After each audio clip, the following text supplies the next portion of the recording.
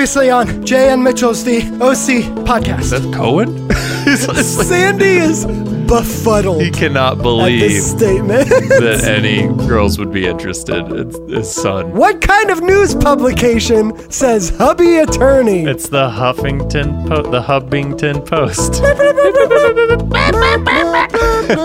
Caleb calls Kirsten, Rachel calls Sandy, and I believe that this is a phone call callback. It's time for Jay and Mitchell's DOC podcast.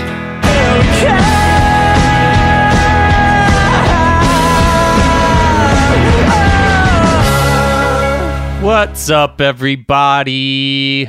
It's Jay and Mitchell's The OC podcast. That's right. It's the podcast where we talk about every episode of the beloved, maligned. You make up your mind how you feel about this show. Fox's early aughts teen soap opera for prime time, The OC. Today we'll be discussing episode 110, The Perfect Couple. Jay, what is up? Hey Mitchell, great to be here. Fucking episode 10, double digits. Double digits, we made it. It took us digits. 10 episodes to figure out how to intro this show, and we still don't really know how to do it. We haven't quite gotten it yet. I like to think that the 5 or 6 people that do listen to this before they hit play are like, I wonder how they're going to start it this time. I know, I like to keep them on their toes. Exactly. Yeah, dude. At this point, we've talked about this show for almost 30 hours, if you do the math. Oh, that's a great point, because I don't think we have an episode that clocks in under 3 hours, because there's just we've talked about the OC for over a day. Wow, fuck. You're right. How do you feel about that?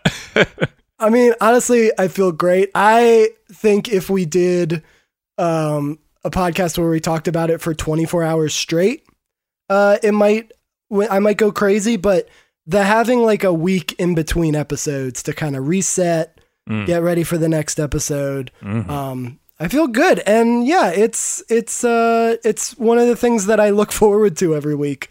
I don't have a ton of stuff to look forward to these days, but regardless, I really look forward to doing this every week. I do too. If nothing else, it's just nice to hang out for 3 hours and talk about this show that I know we both like, or we both at least have very strong feelings about. I think you summed it up perfectly when you called the show Beloved? Question mark? Maligned? Question mark? I think it's got, it's got great things about it, but it's also got a lot of stuff that hasn't aged super well. It's also got a lot of stuff that's kind of guilty pleasure-y for me, I guess. Yeah, man. But let's get into it, man. We got, this is the 10th episode of the first season. It's called The Perfect Couple. Who do you think that's referring to? Well, here's what I was just thinking. I didn't put this in my notes, but episode 10, double digits. It's our first time doing an episode in the double digits because that's how counting works. Yep. But episode 10, you got a 1 and a 0. That's 2 numbers. And you know what 2 numbers is? It's a couple of numbers. Wow. I don't know if it's the perfect couple, but it is a couple. That's right. As far as numbers go, I would say the 2 that go best together are 69. Yeah, doy. I read earlier today or yesterday that Mr. Rogers' favorite number was 143 because I thought you were going to say 69. No, his favorite numbers are 69, 420. Mr. Rogers is awesome. His favorite number is 143 because that's how many letters are in the words "I love you." Because he was better than all of us will ever be. Jesus Christ. I thought of that right before you said "I love you." I was counting those letters in my head. Mm-hmm. Like, You got it. You got his number, Fred Rogers. Saint Fred Rogers. Why is he gone and we're still here? I know it's not. It's because the universe is chaos and there's no reason for anything. But at least he was here, you know. At least we had him for a little while. He was here. He left his mark. I never saw that Tom Hanks movie. Me neither. I'm sure he did a great job, though. I'm sure he did. Could you imagine anyone else attempting to play Mr. Rogers?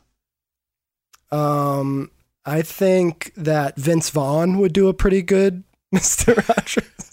This fast-talking, chain-smoking version of Mr. Rogers. It's a beautiful day in the neighborhood, baby.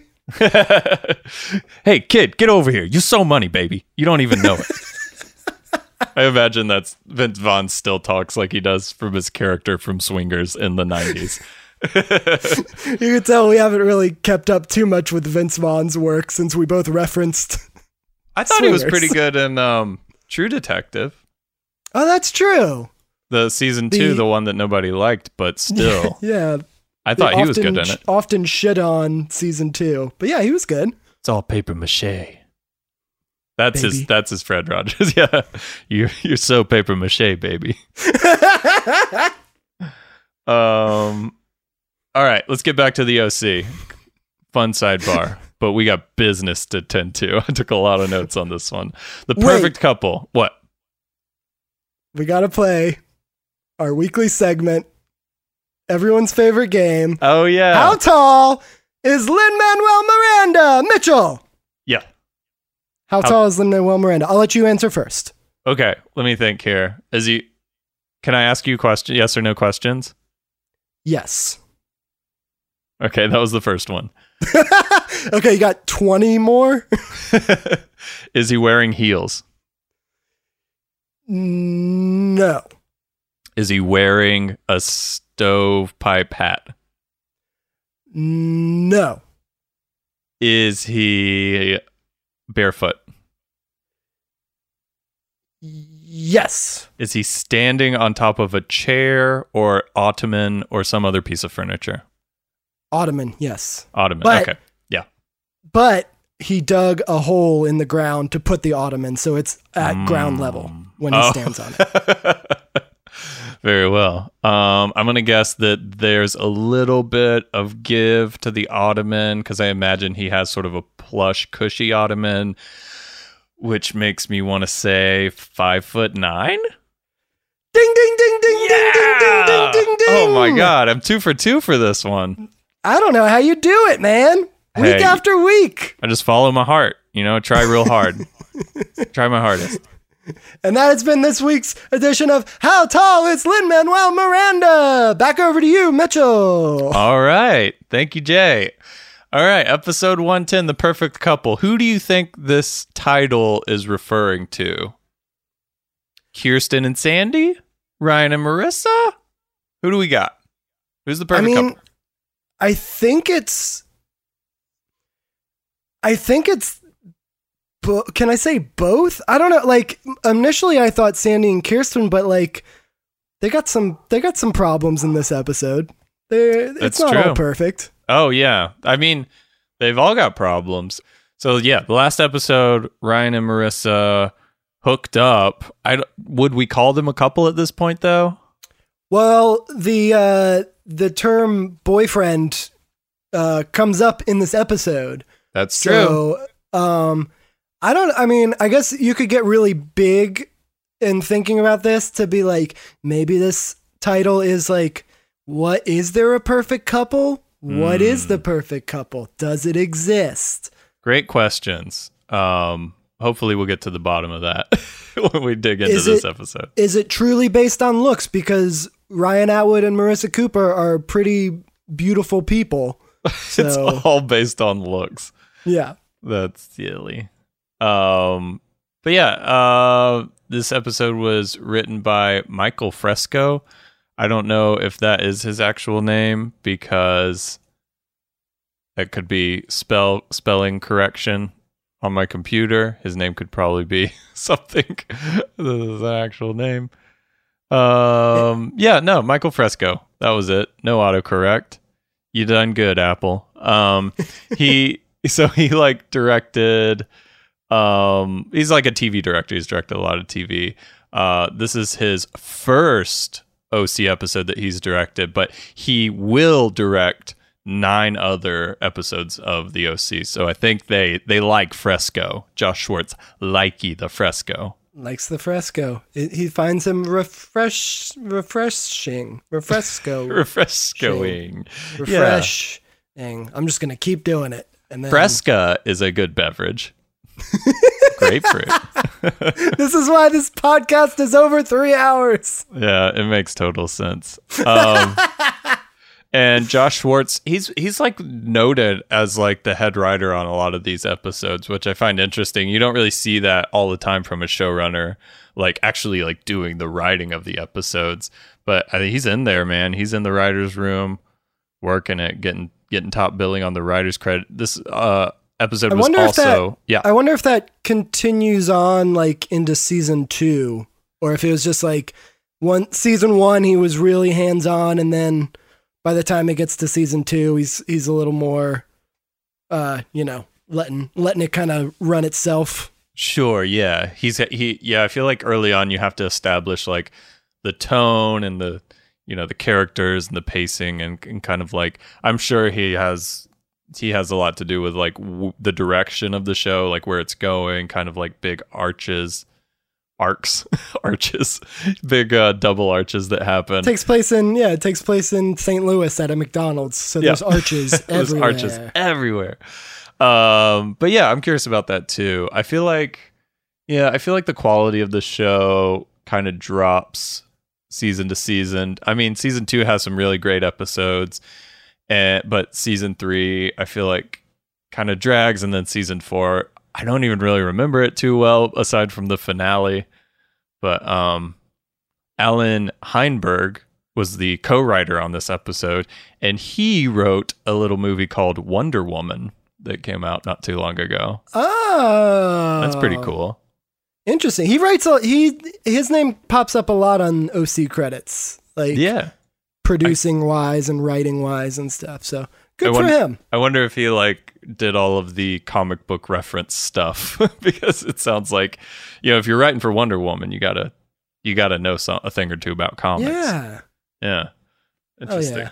Also, Summer dresses up as Wonder Woman in an episode to seduce Seth. Good point. Yeah. I wonder if he had a hand in that as well.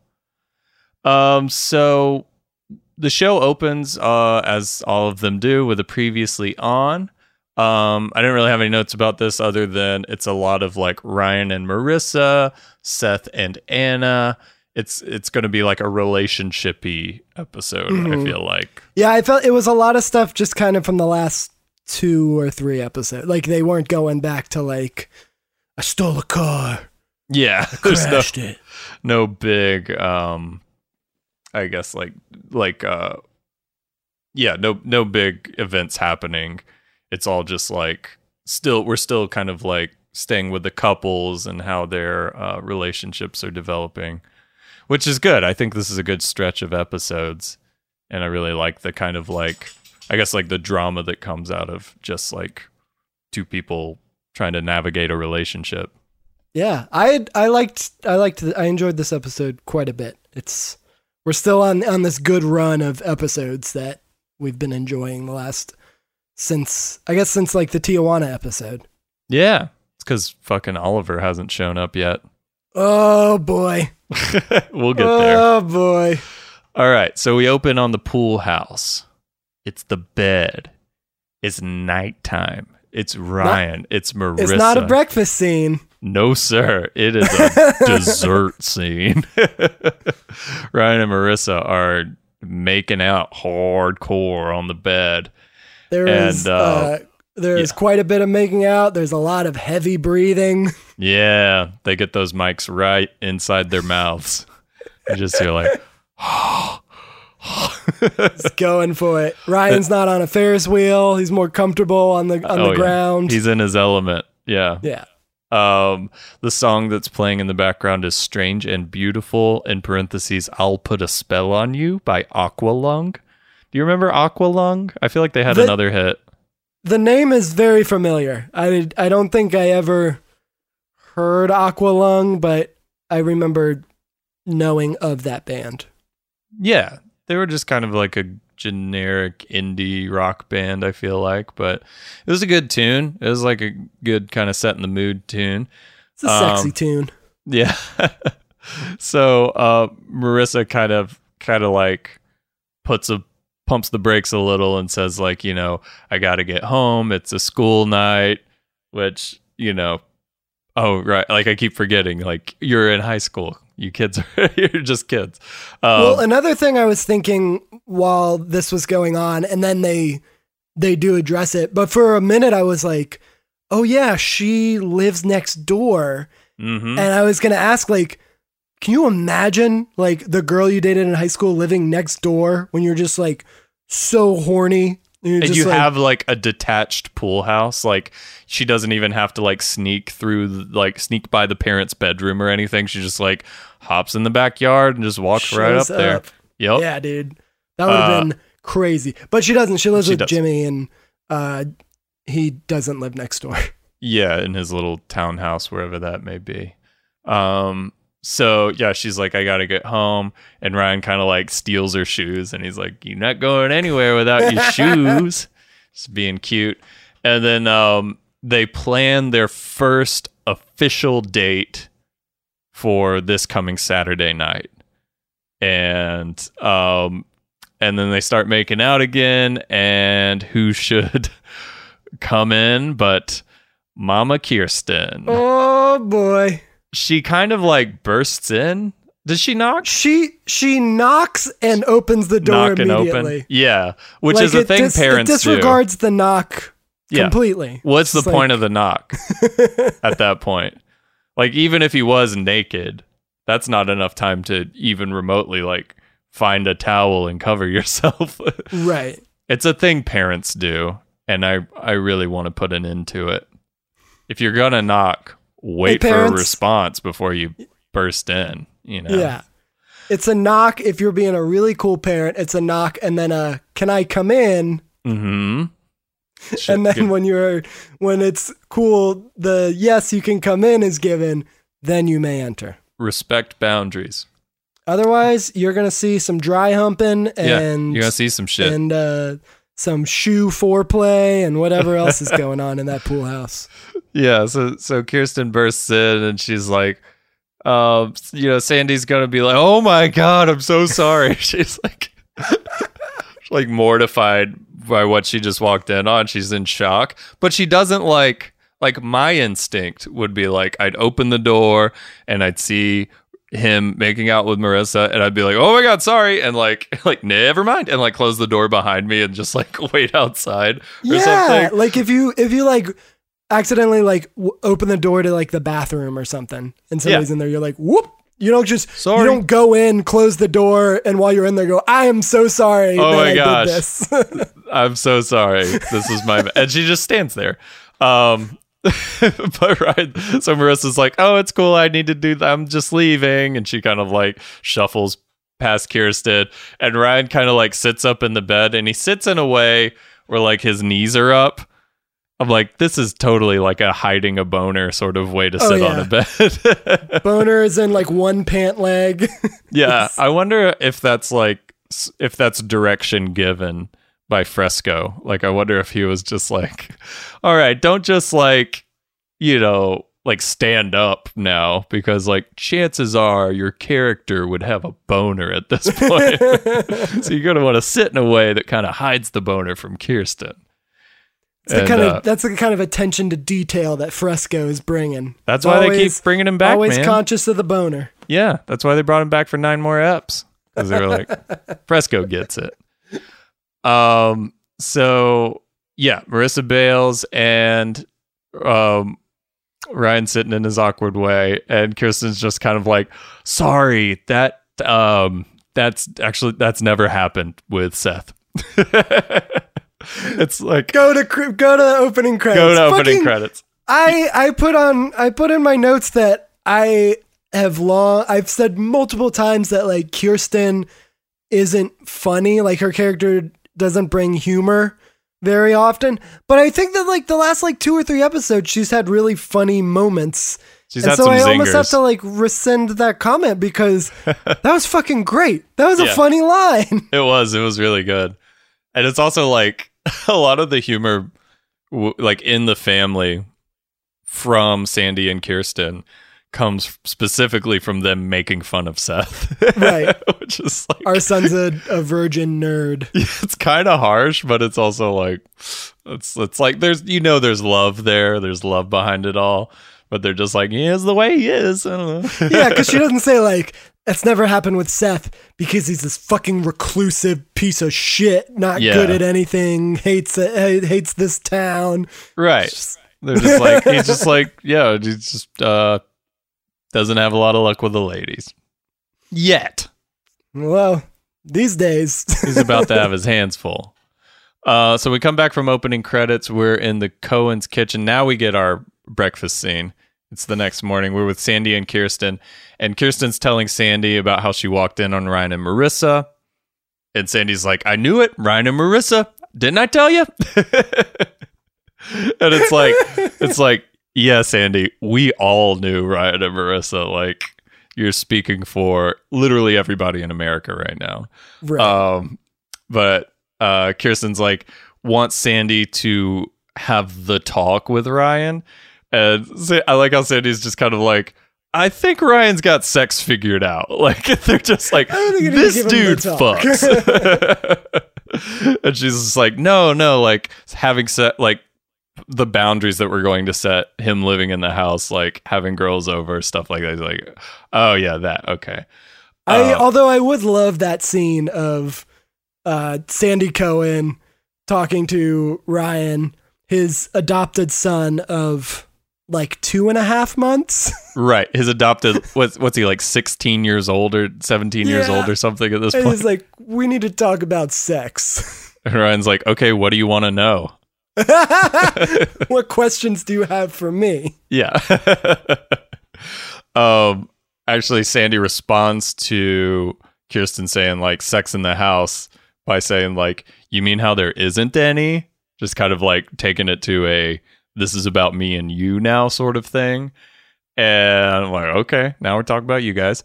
So apparently they're both working very late on this case. You know, Sandy's firm is suing Kirsten's company for purchasing and trying to develop on this like protected land, the Balboa Heights, which is adjacent to the Balboa wetlands. It's a whole thing, but Home of the Blue Heron, the Swamp Rose. Yeah, we all know. We all know the all Swamp of this. Rose. How can we forget the Swamp Rose? And so, yeah, they're both working very late every night, and they haven't had a chance to like be intimate with each other. And there's a little bit of tension there just because of like the nature of the case and everything. Plus, you got Rachel, who is Sandy's coworker, who's like an attractive female that he's spending all these late nights with, and Kirsten's like a little suspicious of that. So it's just like, it's kind of a loaded situation. Their whole arc in this episode was the exact same as the last episode, where it's like the first scene with the two of them is like they're kind of jabbing at each other, but it feels like they're like, let's just, let's not let this affect our personal relationship. Right. Let's still, be affectionate towards each other and everything. And like kind of, like making little jokes about Rachel and about the Balboa Heights, and the wetlands and everything. And then in the middle, it gets rocky and they fight. And then at the end of last episode, it was like Solomon Burke is playing and they're at the hot tub and everything's cool. And you're like, all right, they resolved it. And then this episode, there's this scene and you're like, okay, cool. They're working through this. This is great. They're like the perfect couple. Oh, okay. Well, then, that answers that question. And it's kind of Caleb's fault. And we'll get to that scene where that conference room scene. And so then they fight again. And then at the end of this episode, then they're like good again. Yeah. I'm like, is this just how it's going to be for the next couple episodes with them? It seems like it, but I mean, it seems like it can't really go much further than this episode, at least with like Sandy and Rachel for reasons we'll get to. but also I feel like Caleb's going to be preoccupied after this episode for reasons we'll get to. So Kirsten and Sandy kind of make a plan that they're going to like do it tonight at 10 o'clock because they both would like work it super late. And Sandy's like, I'll be home by 10. Kirsten's like, you better be, because if you're later than 10, it's not happening. That door's closing. She says, if you're not home by 10, I'm going to start without you. Oh my God, you're right. She did say that. Which then I had to sit like Ryan on the bed to sheath my boner because holy shit, what a fucking hot thing to say on a Fox drama. I know. That is risque. My goodness. Kiki, do you love me? She doesn't need you. She's loving herself. So I jotted down like, thank God they don't have like pets or small children, because like they're both working like way late into the night. It's like thank God the boys in the house are like self-sufficient, like they can take care of themselves. They're young men. And then I wondered, like, because Kirsten's always been working. And it sounded like Sandy, working at the public defender's office, worked a lot as well. Like, did Seth have a nanny? Do you think? They have a maid, like a housekeeper. They do. We see her this episode. Yeah, who we saw in like the first episode and I think the second episode. Right. And then yeah, we see her very briefly in this one. Yep. No speaking lines, but a really funny moment for her. Like she gets a laugh. So yeah, they start making out. Kirsten and Sandy start making out in the kitchen because of Kirsten's last line. I guess got Sandy all hot and bothered. And then Ryan walks in. Little payback. How's it feel? Ryan walks in on Atwood? Kirsten. Yeah. And they kind of like stop making out. And then Sandy says to Ryan, "We're all very proud." Which is like such a funny thing to say to a teenager. Who got like walked in from on. From here to the end of this scene is so funny with just like the like with him saying that and with like Seth coming in and they're all just kind of like, it's really good. It's really well done. It's good banter. So Seth enters. Ryan's like, "Sorry about last night." Seth's like, "What happened last night?" And everybody's just straight up ignoring Seth. Seth goes, "What happened last night? Who did you hurt?" Assuming that Ryan can't have any interaction with somebody without punching them. Yeah. Which, to be fair, is par for the course for Ryan. Yeah, up until this point, we've seen him punch more than kiss. So that's very true. And then everybody kind of like disperses to like go and start their days or whatever, and they just kind of leave Seth hanging in the kitchen.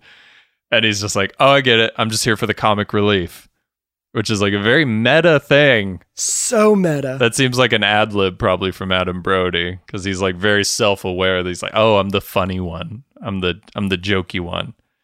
Well, I think it's something that like a lot of shows will like attempt to do, and it's kind of hit or miss of like, it's usually like, you know, the person that makes pop culture references and stuff. Like another one where it works well is I think of like Abed in Community, or like somebody like that who's always like referencing stuff, and Seth is always referencing comics and anime and you know, different stuff like indie bands, a lot of pop culture stuff.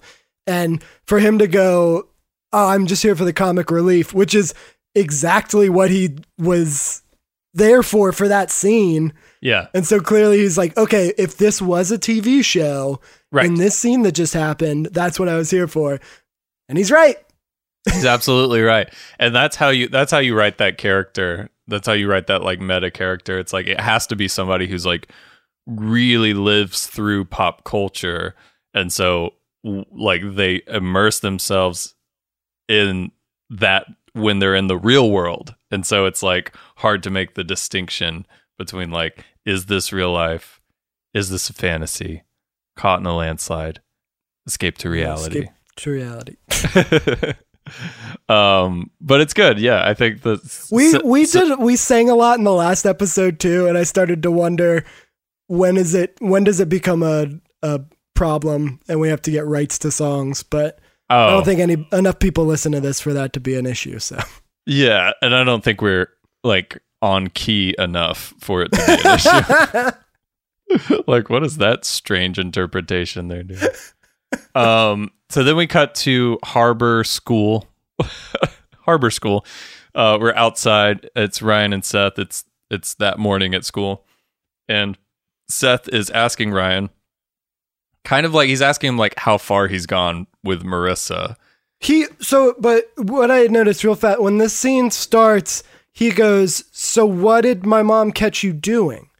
Right. Which makes me think, and I know it's for the sake of the show, but in my mind, this is real and this is a documentary, and they rode to school together. What did they talk about on the ride to school? Were they just silent? Maybe they were just like, maybe a new Death Cab album came out, and Seth was just like, all right, Ryan, I'm just going to need you to be quiet on the ride to school so that I can listen. I remember doing that I didn't do that for like a Death Cab album, but like, I think when Radiohead's Hail to the Thief came out, like I remember like getting the CD and I was like in the car with some people and somebody was saying was talking about like, cause some songs had leaked from that album and they were talking about songs that were on the album. And I literally like told them to like shut up because I didn't want any spoilers. Over and you were like, get out. Yeah. I was like, no spoilers for this Radiohead album. But I feel like we did that a lot. We'd just like drive around and listen to music, not necessarily like talk a bunch, but, and I know that's not like in character for Seth. The guy's always talking, but right. I feel like that's something you do in high school, especially when you don't have like, well, I guess he has an iPod, but you know, you might not always have music like at the ready, and the car was like a sacred place to kind of like listen to music loud and stuff like that. So I wish I liked music as much as I did in high school. Now I still love music, but when I think about how important music was in high school, I'm just like, I don't know what I don't think I'll ever get to that point again. Just like pulling up somewhere and you're like halfway through a song you really like and you just sit there because you want to finish the song. Yeah. Because that's how much you love it. Yeah. That's great. But yeah, this was kind of like one of those jump cuts where it's like they end a conversation in the kitchen and then they pick it up when they're at the next location, like ignoring the car ride from point A to point B. Yeah, very much so. So Ryan reassures Seth that he and Marissa have not had sex. They haven't even had a first date yet, you know, because he's a classy guy and he's going to take her on a first date at least before they have sex.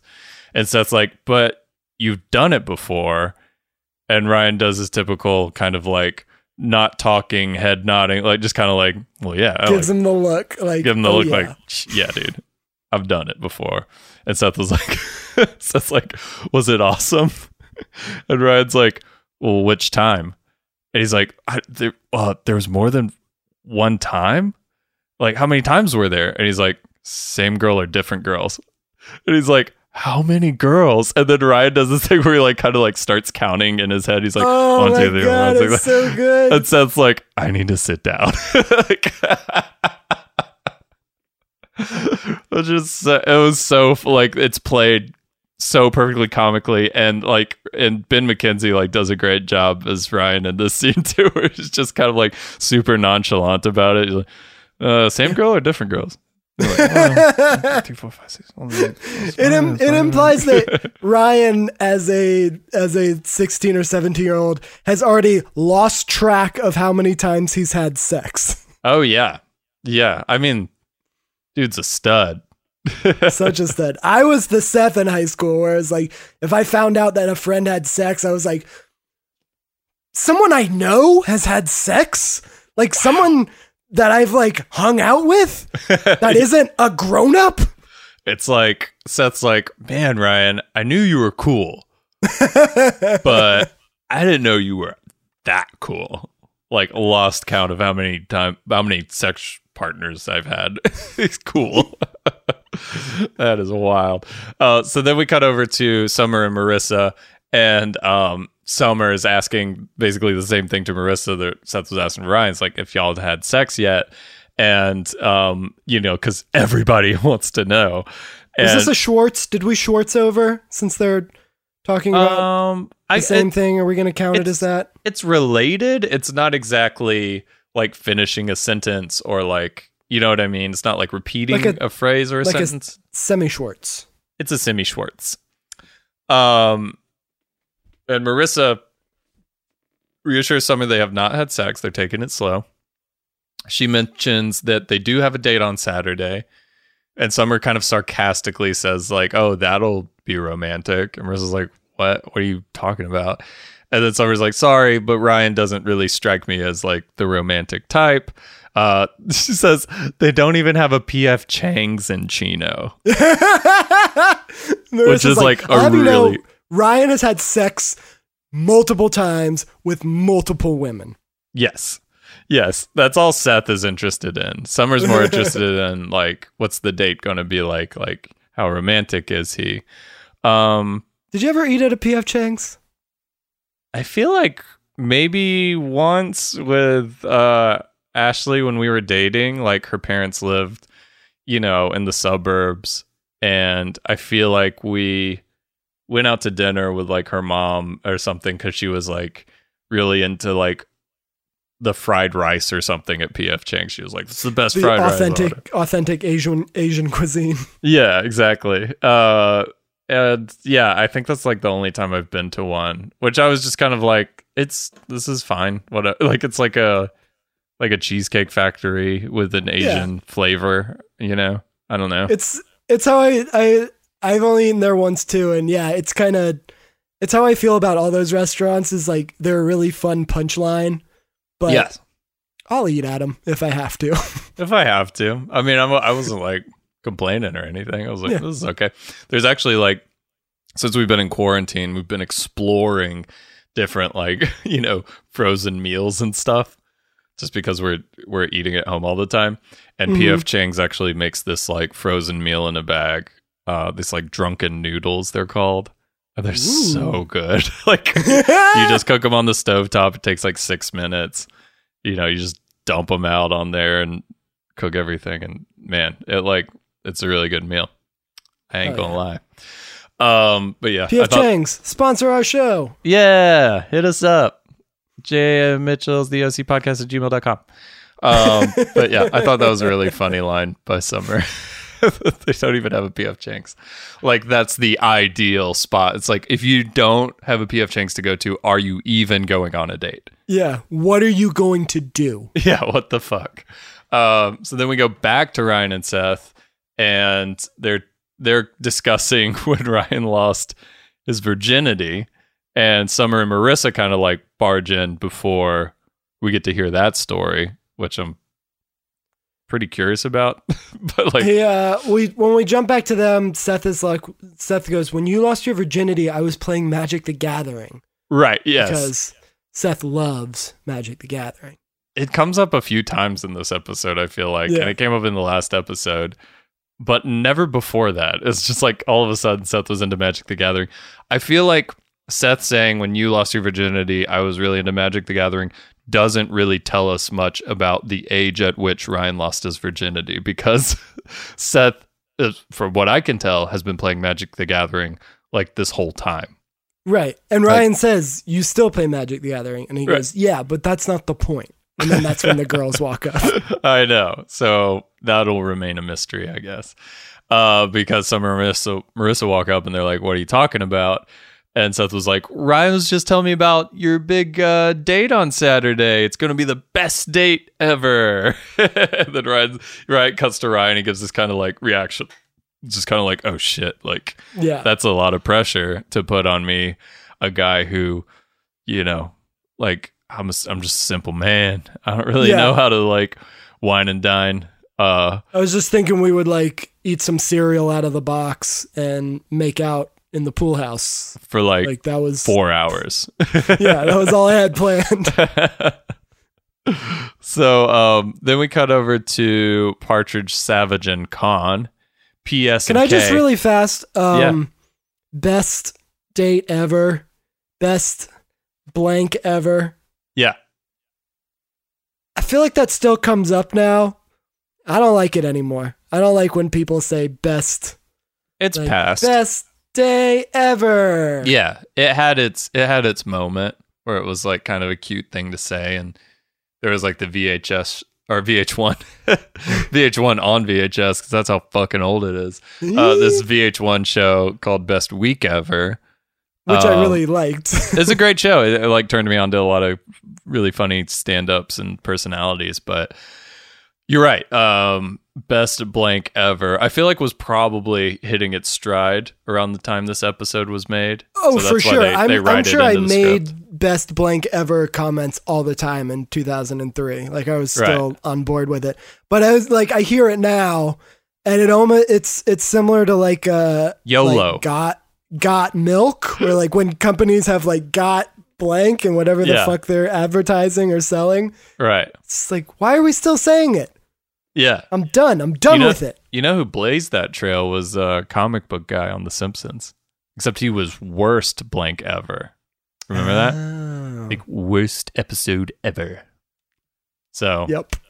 he's who we have to thank for best or worst, best/worst blank ever. Ever. Just ever. ending it with ever. Yep. Just putting that finality on it.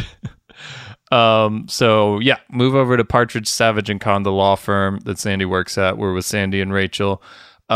Rachel reveals that the land that Caleb wants to develop on is technically part of the wetlands, the heights that are adjacent to the wetlands.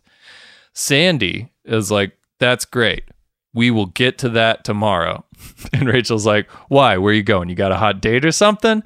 Sandy's like, well, yeah, as a matter of fact, I do. And Rachel, I really wish when Rachel was talking about the wetlands and the heights and everything, I would have loved a map. I would have loved some kind of thing she could like on point the at. wall or Yeah. something. They have it. I mean, if they're busting their asses, you would expect there to be like whiteboards or, like big graph paper on the wall with like yarn attached to thumbtacks and stuff like that. It's like Conspiracy board. because when they get to the actual like meeting with Caleb, like they say like 3 things and then the meeting's Yeah. over and I'm just like, what have you guys been working on this whole time? Well, Caleb does say that. I Yeah, was and like, Caleb calls him out. he brings up a good point. Yeah. It doesn't seem like they've had much planned for this meeting that they've been working on for however many days. Yeah, I know. And they're like just now discovering. Anyway, whatever. So Rachel's like, you got a hot date? And Sandy's like, yeah, as a matter of fact, I do. And Rachel's like, are you cheating on me with your wife? And I'm like, dude, Rachel says so many like wildly inappropriate things in this episode. Yes. It's like, and she's trying to be like funny and cute or whatever with it.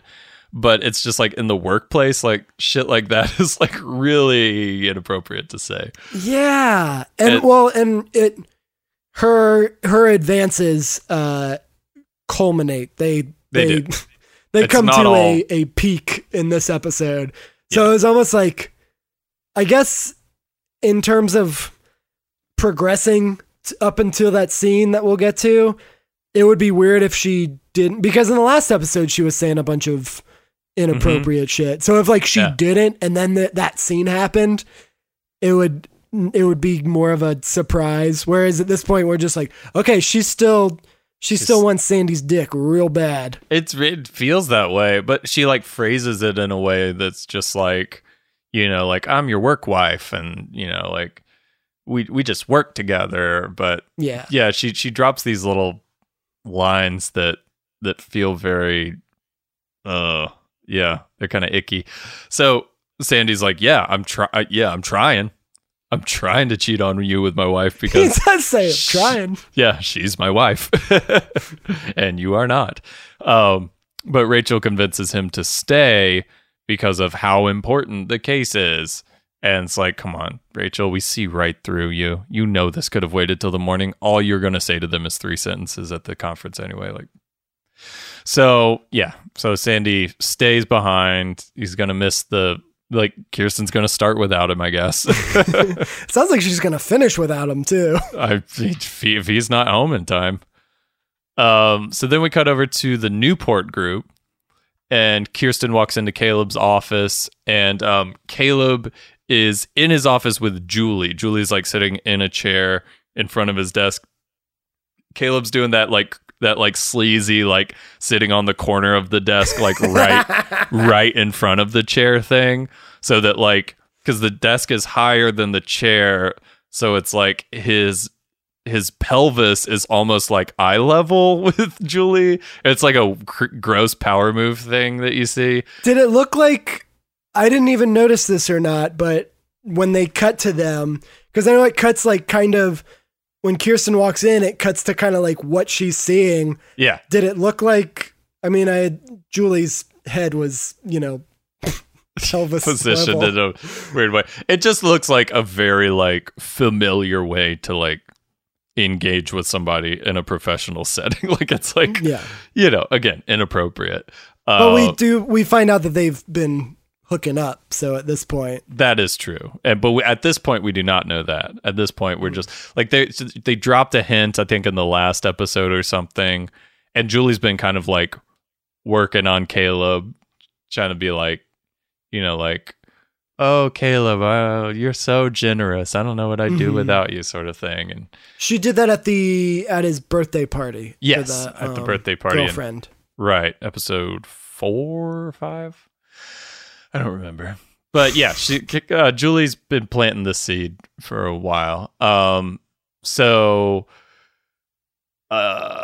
Julie kind of like mentions that Caleb's going to donate his yacht as a venue for a children's hospital benefit that Julie is hosting because the previous yacht fell through. Yeah, what the fuck? Which is it's good to have a backup yacht. Yeah. Just in case. It's also weird to just be like, no, this children's hospital benefit has to be on a yacht. It's like, why don't you just do it at the clubhouse like you always do? It's got to be on a yacht. So this is news to Kirsten. Julie. I was glad that there was going to be a benefit because we've gone a few episodes without having a benefit and I missed them. I do too. And I'm glad that they actually said the charity and just instead of just being like, it's a charity casino night. What charity? Who cares? Have fun. There's a in an upcoming scene, my favorite line. We'll get to it. I wrote it down. I won't forget it. Cool. It's the best. So Julie thanks Caleb and like gives him one of those like hug and a kiss on the cheek things. But it's like, Julie, the subtlety of Melinda Clarke's acting is like really shines through in these little moments where it's like a kiss that hangs on the cheek just a little longer than if it were just like a friendly peck. Might have stuck a finger in his butthole or something. Yeah, or her tongue in his ear. We don't know. She's sly. God, can you imagine how evil their sex is? They're like the two most evil characters on the show. They're just like laughing maniacally the whole time.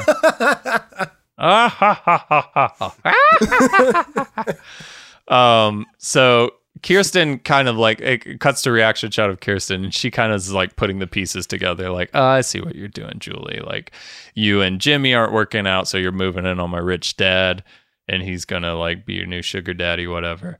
So Kirsten's like, Dad, we can have that working dinner after all. And Caleb's like, oh, your date night with Sandy fell through? And Kirsten's like, well, he's got to work late. And Caleb's like, with Rachel? Kirsten's like, yeah. And Caleb's like, you said she's attractive. Like, it's like, I'm sure Kirsten's like, it seems like Kirsten's like confiding in her father a lot about like these thoughts that she's having, these like concerns that she's having about Sandy, working so many late nights with Rachel because she's met Rachel and she's a beautiful lady. But you see what Cal's doing here. He's kind of like pulling her strings a little bit, like trying to wind her up a little bit about it. The way a father any healthy father-daughter relationship goes. Oh yeah, completely supportive and healthy. Well, it is kind of a bummer because we talked about, Kirsten and Jimmy, like when she was helping him like paint and everything in his apartment, and it was basically like we figured out like she doesn't really have many friends. Yeah. So if she's not hanging out with Jimmy or Sandy, she's gonna like tell her dad a bunch of shit, which is not.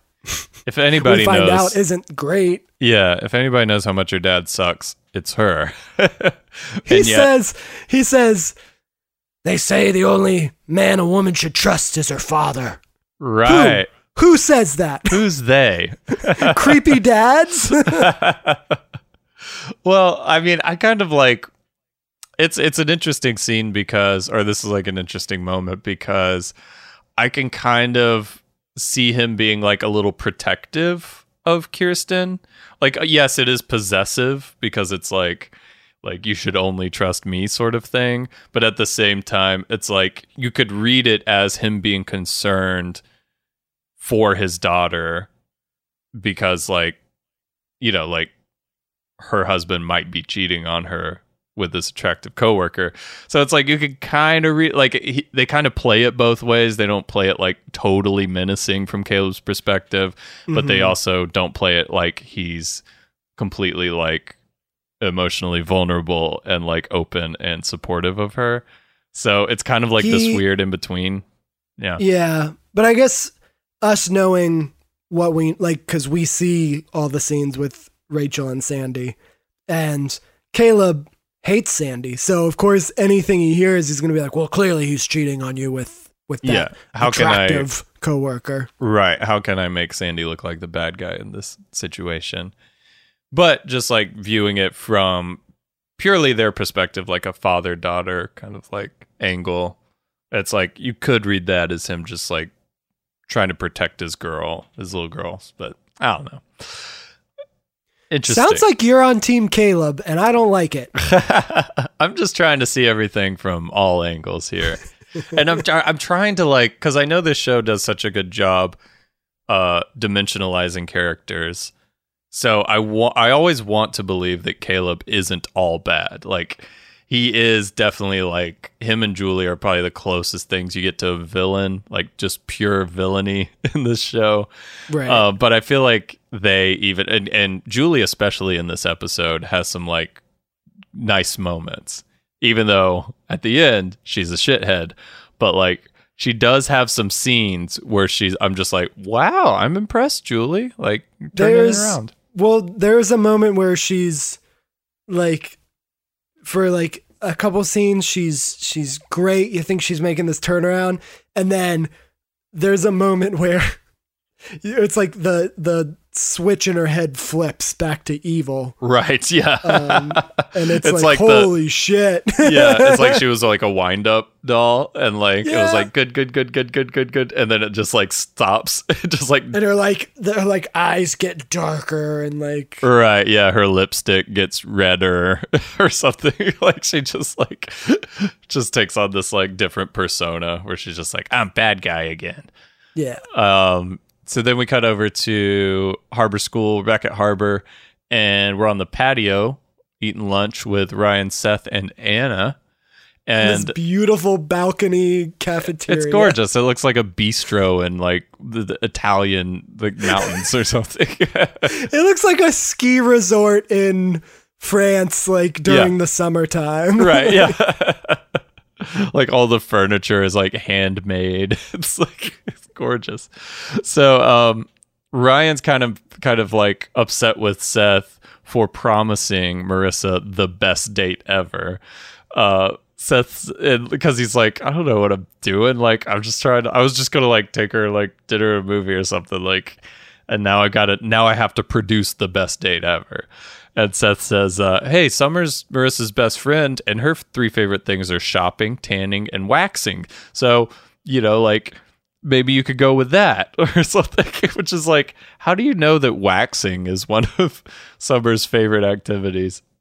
I personally never been waxed.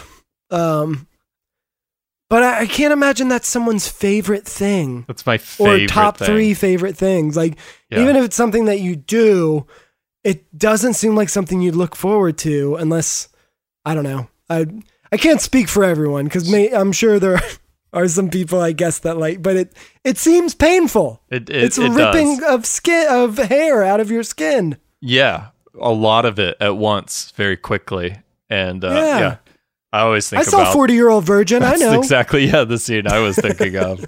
And I was like, it's like bleeding and it's all irritated and red. I'm like, this can't be fun for anybody. Summer loves it. Maybe she just told Seth that. I don't know. So Anna's like, and here I thought she was superficial. So she's obviously like taking digs at Summer. She doesn't like Summer because Seth's into Summer and she's into Seth, as we established in the last episode. She starts pushing back a little bit in this and in the next. Yeah. As far as just straight up being like, I don't want to talk about her all the time. Yeah, it's interesting for somebody who values like confidence and like honesty and saying like how you feel about somebody and being like very forward and stuff like that. Anna like is really like not speaking up about her feelings towards Seth, even though it's like clear as day how she feels about him.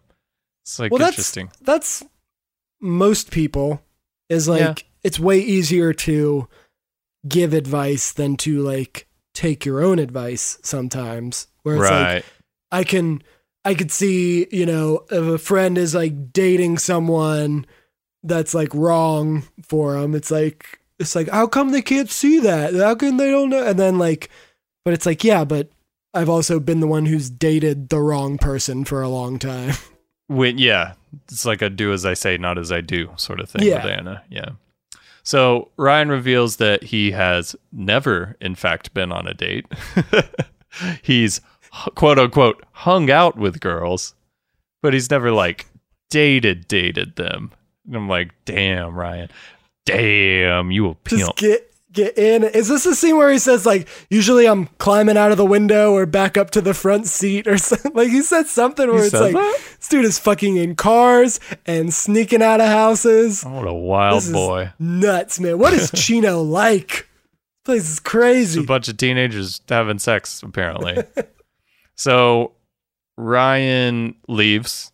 I love it in like school scenes where you can just like get rid of a character by having them be like, oh, I gotta go to class, or like I gotta go get to class. Yeah, like usually it's like if 3 people are talking about something kind of serious, it's hard to get one of them to leave so the other 2 can talk. But like he's just like, oh, yep, gotta go get cram for that exam or whatever. Like, so yeah, Ryan leaves, and Seth and Anna are at the table still. Or no, they get up and they're throwing their lunch away and they're walking out together. And Seth asks Anna what she thinks Summer's 3 favorite movies are. He can't stop talking about Summer. And Anna responds with the most like film school 101 movies I could possibly think of. She says Battleship Potemkin, The Seventh Seal, and Showa, definitely. Do you know, I know you know Battleship Potemkin because we took film classes together. Yeah. You're giving me way too much credit for you don't remember that anything one? from film classes. Oh, I don't okay. remember. I didn't know any of the movies that she said. And I was like, oh my God, I'm a Summer. I don't, this would be a joke that I don't get.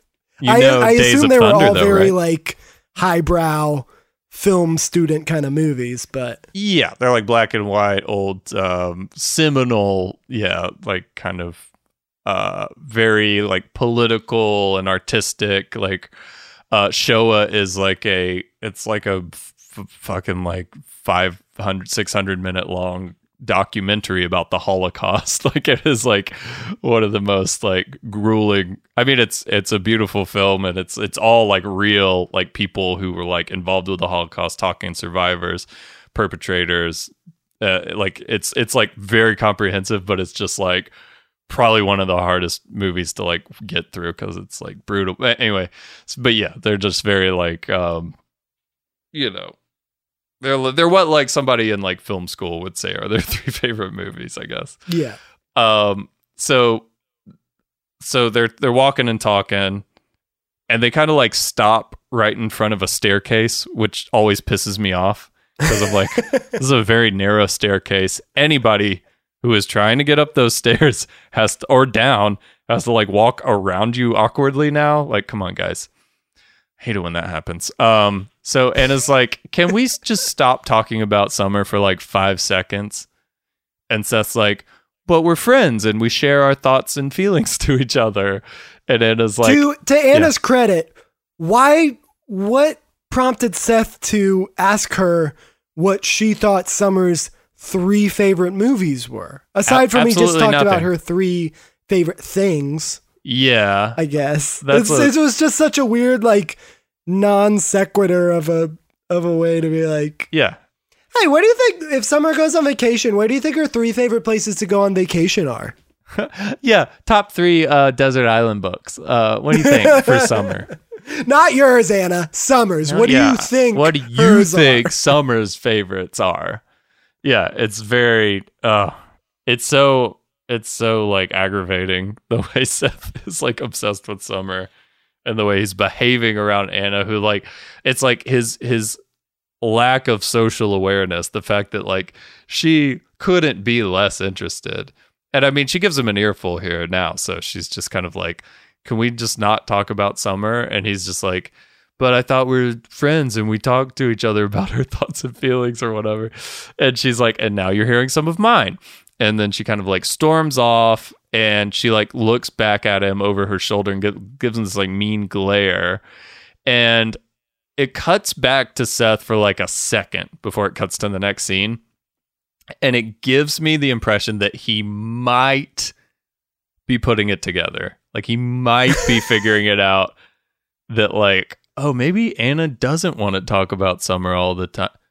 I wonder what, maybe Anna like feels differently towards me than she told me. Like it seems it's like a slight revelatory like expression that he gives, but then the camera cuts away, so it's not like a big epiphany moment for him or anything. But that's what we call a fresco.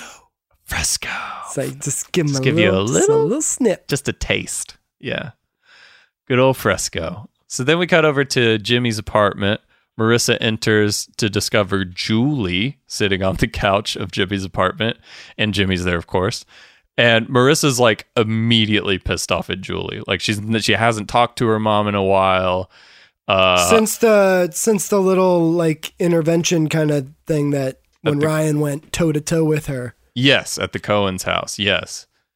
What was the last thing she said? She's like, you haven't seen the last of me or something. This isn't the end of this or this something. Isn't over or something. Like some this real. Isn't over. Yeah, some real like James Bond villain shit. I'm gonna go fuck Caleb Nichols. Yeah, I'll show then you. You'll see. You'll all see. I'm gonna piss everybody off. So Julie wants all of the Coopers, like Marissa, Caitlin, Jimmy, to be at this charity event that she's throwing on Caleb's yacht. Oh, this was my favorite line, I think, in the whole. No, not my favorite. I'm backtracking now, but okay. I thought this was such a great line. She goes, she's talking about the charity event, and she's like, I'm hosting the charity benefit for the Children's Hospital. They're building a new wing for the children. I thought the whole fucking hospital is for the children. It's called the Children's Hospital. You got a point there. So wait, I know the whole hospital is the Children's Hospital, but that new wing you're building, will that also be for the children? No. That's for senior citizens. It's a children's, so okay. It's for Children's Hospital, but this particular wing will only be for the elderly. Okay, Julie. No, that is really funny. It seemed like something that somebody should have caught, either in the writer's room or... You know, the fresco giveth and the fresco taketh away. He has his moments, but they're not all bangers, unfortunately. Oh, that's a good one, though. So Julie's sitting there like making her plea to Marissa. Essentially, she's like, "Why don't you come to this thing? I know we've had setbacks, particularly your father's business." And then like Jimmy's like behind her the whole time. Like he's like slightly out of focus, but he's literally like right behind Julie the whole time she's talking to Marissa. And Jimmy's like trying to be like, we don't like each other, but let's be present as like a united front here, and I'll try to help get Marissa to come to your stupid children's hospital benefit for the new wing of the children's hospital that'll be for the children. And then she fucking knocks him, she like insults him in his failing business. Yeah, something tells me that's like kind of the nature of their relationship though. Like Jimmy's a total pushover for Julie, and Julie just walks all over him. So, but I did like how, so you're getting like Tate Donovan, who plays Jimmy, you're getting his like reactions in real time while Julie's talking, like all like shit about him. So when she says the line, we've had some setbacks, particularly your father's business, like she's talking about Jimmy sitting right behind her, and he just kind of like rolls his eyes at her. It's like a really good, just kind of like, oh yeah, I screwed that one up pretty good. He has some goofy reactions I enjoyed. Oh, Jimmy. As she's like, we want to do this to show everyone in the community that the Coopers are back. And Marissa's just like, why do you care what people think? And she doesn't like even have a chance to answer because Jimmy like jumps in and starts like talking about, like all the stuff you just said, where he's just like, like we gotta like do this. It's like a good move for us or whatever. So like, I really want to know like, like why does Julie care so much? But obviously that's all she cares about is like how she's perceived by other people in this community. Cause that's why she's so shallow. Kirsten said it earlier to Caleb. She was like, you're sponsoring the Julie Cooper comeback tour. Right. Yeah, exactly. And so, and that's exactly what Julie's trying to make happen. Like, look at our perfect family. And Marissa's just like, no, I'm not going. Like, fuck you, Mom.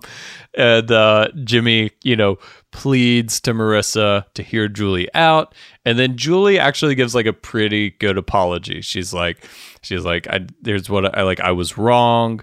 And, she was talking about how she like feels, or how she was feeling at the time when like they had that blow up at the Cohen's house. And she didn't really say like what she was going to do to change moving forward, but okay, whatever, it's Julie Cooper, we'll take what we can get. And then she kind of ends the apology by being like, but I need your help, will you help me? And she like extends her hand out to Marissa. Such an awkward like hand holding out. It was so fucking weird. It's so weird. I guess it's the equivalent of like a business handshake, like, do we have a deal? But it's just like, will you help me, daughter? And she just like palm facing up, like slowly extends her hand out to Marissa. It was like a little pauper in like Oliver Twist, in like a Charles Dickens. Yeah. Like, please, sir, could I have a shilling? Can I please have my daughter's forgiveness, sir? And then Marissa awkwardly puts her hand on top of it. Yeah, she's just like, okay. Is this how we do this? So Marissa's in, I guess, because like Julie did make a pretty good apology, I will admit. So this is where I'm just kind of like, oh shit, like maybe Julie is kind of like turning a new leaf, and like maybe that intervention worked. Maybe Ryan got through to her. I don't know. Yeah, she gives a really good apology to Marissa, and she gives a really good apology to Ryan in a little bit. Yeah. And you're like, oh, okay, maybe. Yeah. Maybe it's looking good. It's a turnaround for her. We'll see. So then we cut over to the pool house, and it is, I guess, later that night. Ryan is sitting in bed studying, and he hears a knock at the door. And Ryan goes, oh, knocking. And that's what they call a callback in comedy, Ryan. we got some knock. That's a callback, baby. Mark it. So, guess we're knocking now. And then he allows, it's open. He says like, come on in. And Marissa enters, and because Marissa knocks, because Marissa knows her manners. She also doesn't want to. You could. Well, she probably, like, if anybody wanted to walk in on Ryan naked, it would be Marissa. She should be the only person not knocking on the pool house. But also, Marissa kind of learned from, again, going back to the girlfriend episode where she doesn't knock. That's and true. she walks in on Oh, yeah. Ryan making out with Gabrielle. So She might have a little PTSD. She's like, every time she walks up to the pool, she's like, I'm gonna knock just in case. just in case. I know he's my boyfriend, Even though and all, but we'll never see that character again. and we won't. Like, Caleb's with a different person at the yacht party later. Like a completely different, like, blonde girl, like younger blonde female. But it's not her. It's not Gabrielle. So, and that wasn't even that long ago. Anyway, getting ahead of ourselves. So Marissa enters and she goes, I know we had a date on Saturday, this big miraculous date, but now I need you to come to my mom's charity thing on a yacht. And Ryan's like, but your mother hates me. And Marissa's like, she doesn't, but come on, she does. She does. She really does. She says she just doesn't know you. And she says, if this works out, my parents might get back together and my life can get back to normal. Like, my dad will get a new job and I can move back in next door. Like, everything will be great again for me. And yeah, she does say that I can be right next door and I can come over whenever. okay. Ryan's like, all right. Bow, bow. Doom, bow, bow. Oh, yeah. So, Ryan's still trying to, like, kind of squirm out of it. He's like, but I had this whole thing planned on Saturday. I loved this. I loved that he was like, oh, man. Oh, shoot. All right, I guess we can push it back. I guess I'll have to cancel our reservations at the 5-star restaurant that I had The to P.F. book. Chang's. Yeah. And Marissa says, you know, it's times like anybody can do like chocolates and wine or whatever. And she says it's times like these that a girl really needs her boyfriend the most. And Ryan's like, Ryan pushes her off the bed. He's like, whoa. Don't you dare call me that. No, he doesn't. He doesn't do that. He's But like he kind does of get like real freaked out about the word boyfriend. big time. His eyes get really wide. He's like, I've never been called a boyfriend before. But then Marissa's Is that good like, or bad? Marissa's like, but you've had girlfriends. So I guess like Ryan's like told her that he's been with other girls. And she's just like, so you've had girlfriends before. And Ryan's just like, so Saturday night, can't wait. Just kinda like, Ryan has never been in an official boyfriend-girlfriend relationship. He's never been on an official date, but he's been smashing it multiple times. right. And instead of telling Marissa that, he's just going to leave it at like, oh, yeah, forget that I said that I've never been a boyfriend before, because all the girls I had sex with were definitely like long-term girlfriends that I was seriously committed to because I'm a good dude. And We broke up. It was an amicable breakup every time. Every time. And we're still on good terms. And Saturday night, your mom, I would love to go. I would love to go Saturday night to your mom's charity thing. So But on a yacht, cool. Cool. Love boats. Whatever. Actually, he doesn't, because he does say in the next He does. scene with Julie. But then, like, doesn't he, like, plan to be, like, a fisherman, like, way later, like, in season 2 or something? I'm like, hate boats, huh? You're going to go out to sea for 4 weeks? Whatever. All right. Getting way ahead of ourselves there. He would hate every minute of it, but he would do it. He would do it. He's best fisherman out there. So then we cut to the next morning. We're in the Cohen's kitchen. Seth's there, and the camera's on Seth, and he's talking. We don't know who he's talking to, but we're assuming it's Ryan because he's talking about Summer. He's like, sure, I talk about Summer, but that's not the point. And then, you know, like we cut to the reverse shot of whom he's talking to. And this is where we get the reveal of the housekeeper who, like, do we know her name? Like, has she ever been? Rosa. Okay. So Rosa's standing there and she's just kind of like deadpan, like looking at Seth. And then she like doesn't say a word and she just like turns and walks out of the room. Oh, it was good. And then Ryan enters. Which makes me think, before Ryan got there, I bet Seth went to Rosa a lot with his to just talk. Who else? Because he didn't really have any friends. Yeah, you can only say so much to mom and dad. And Rosa, if we're assuming correctly, Rosa like raised him. Like if Kirsten's working all the time and Sandy's, working at the public defender's office when he's a kid, somebody's got to look after this kid. Rose is there. Rosa's got him.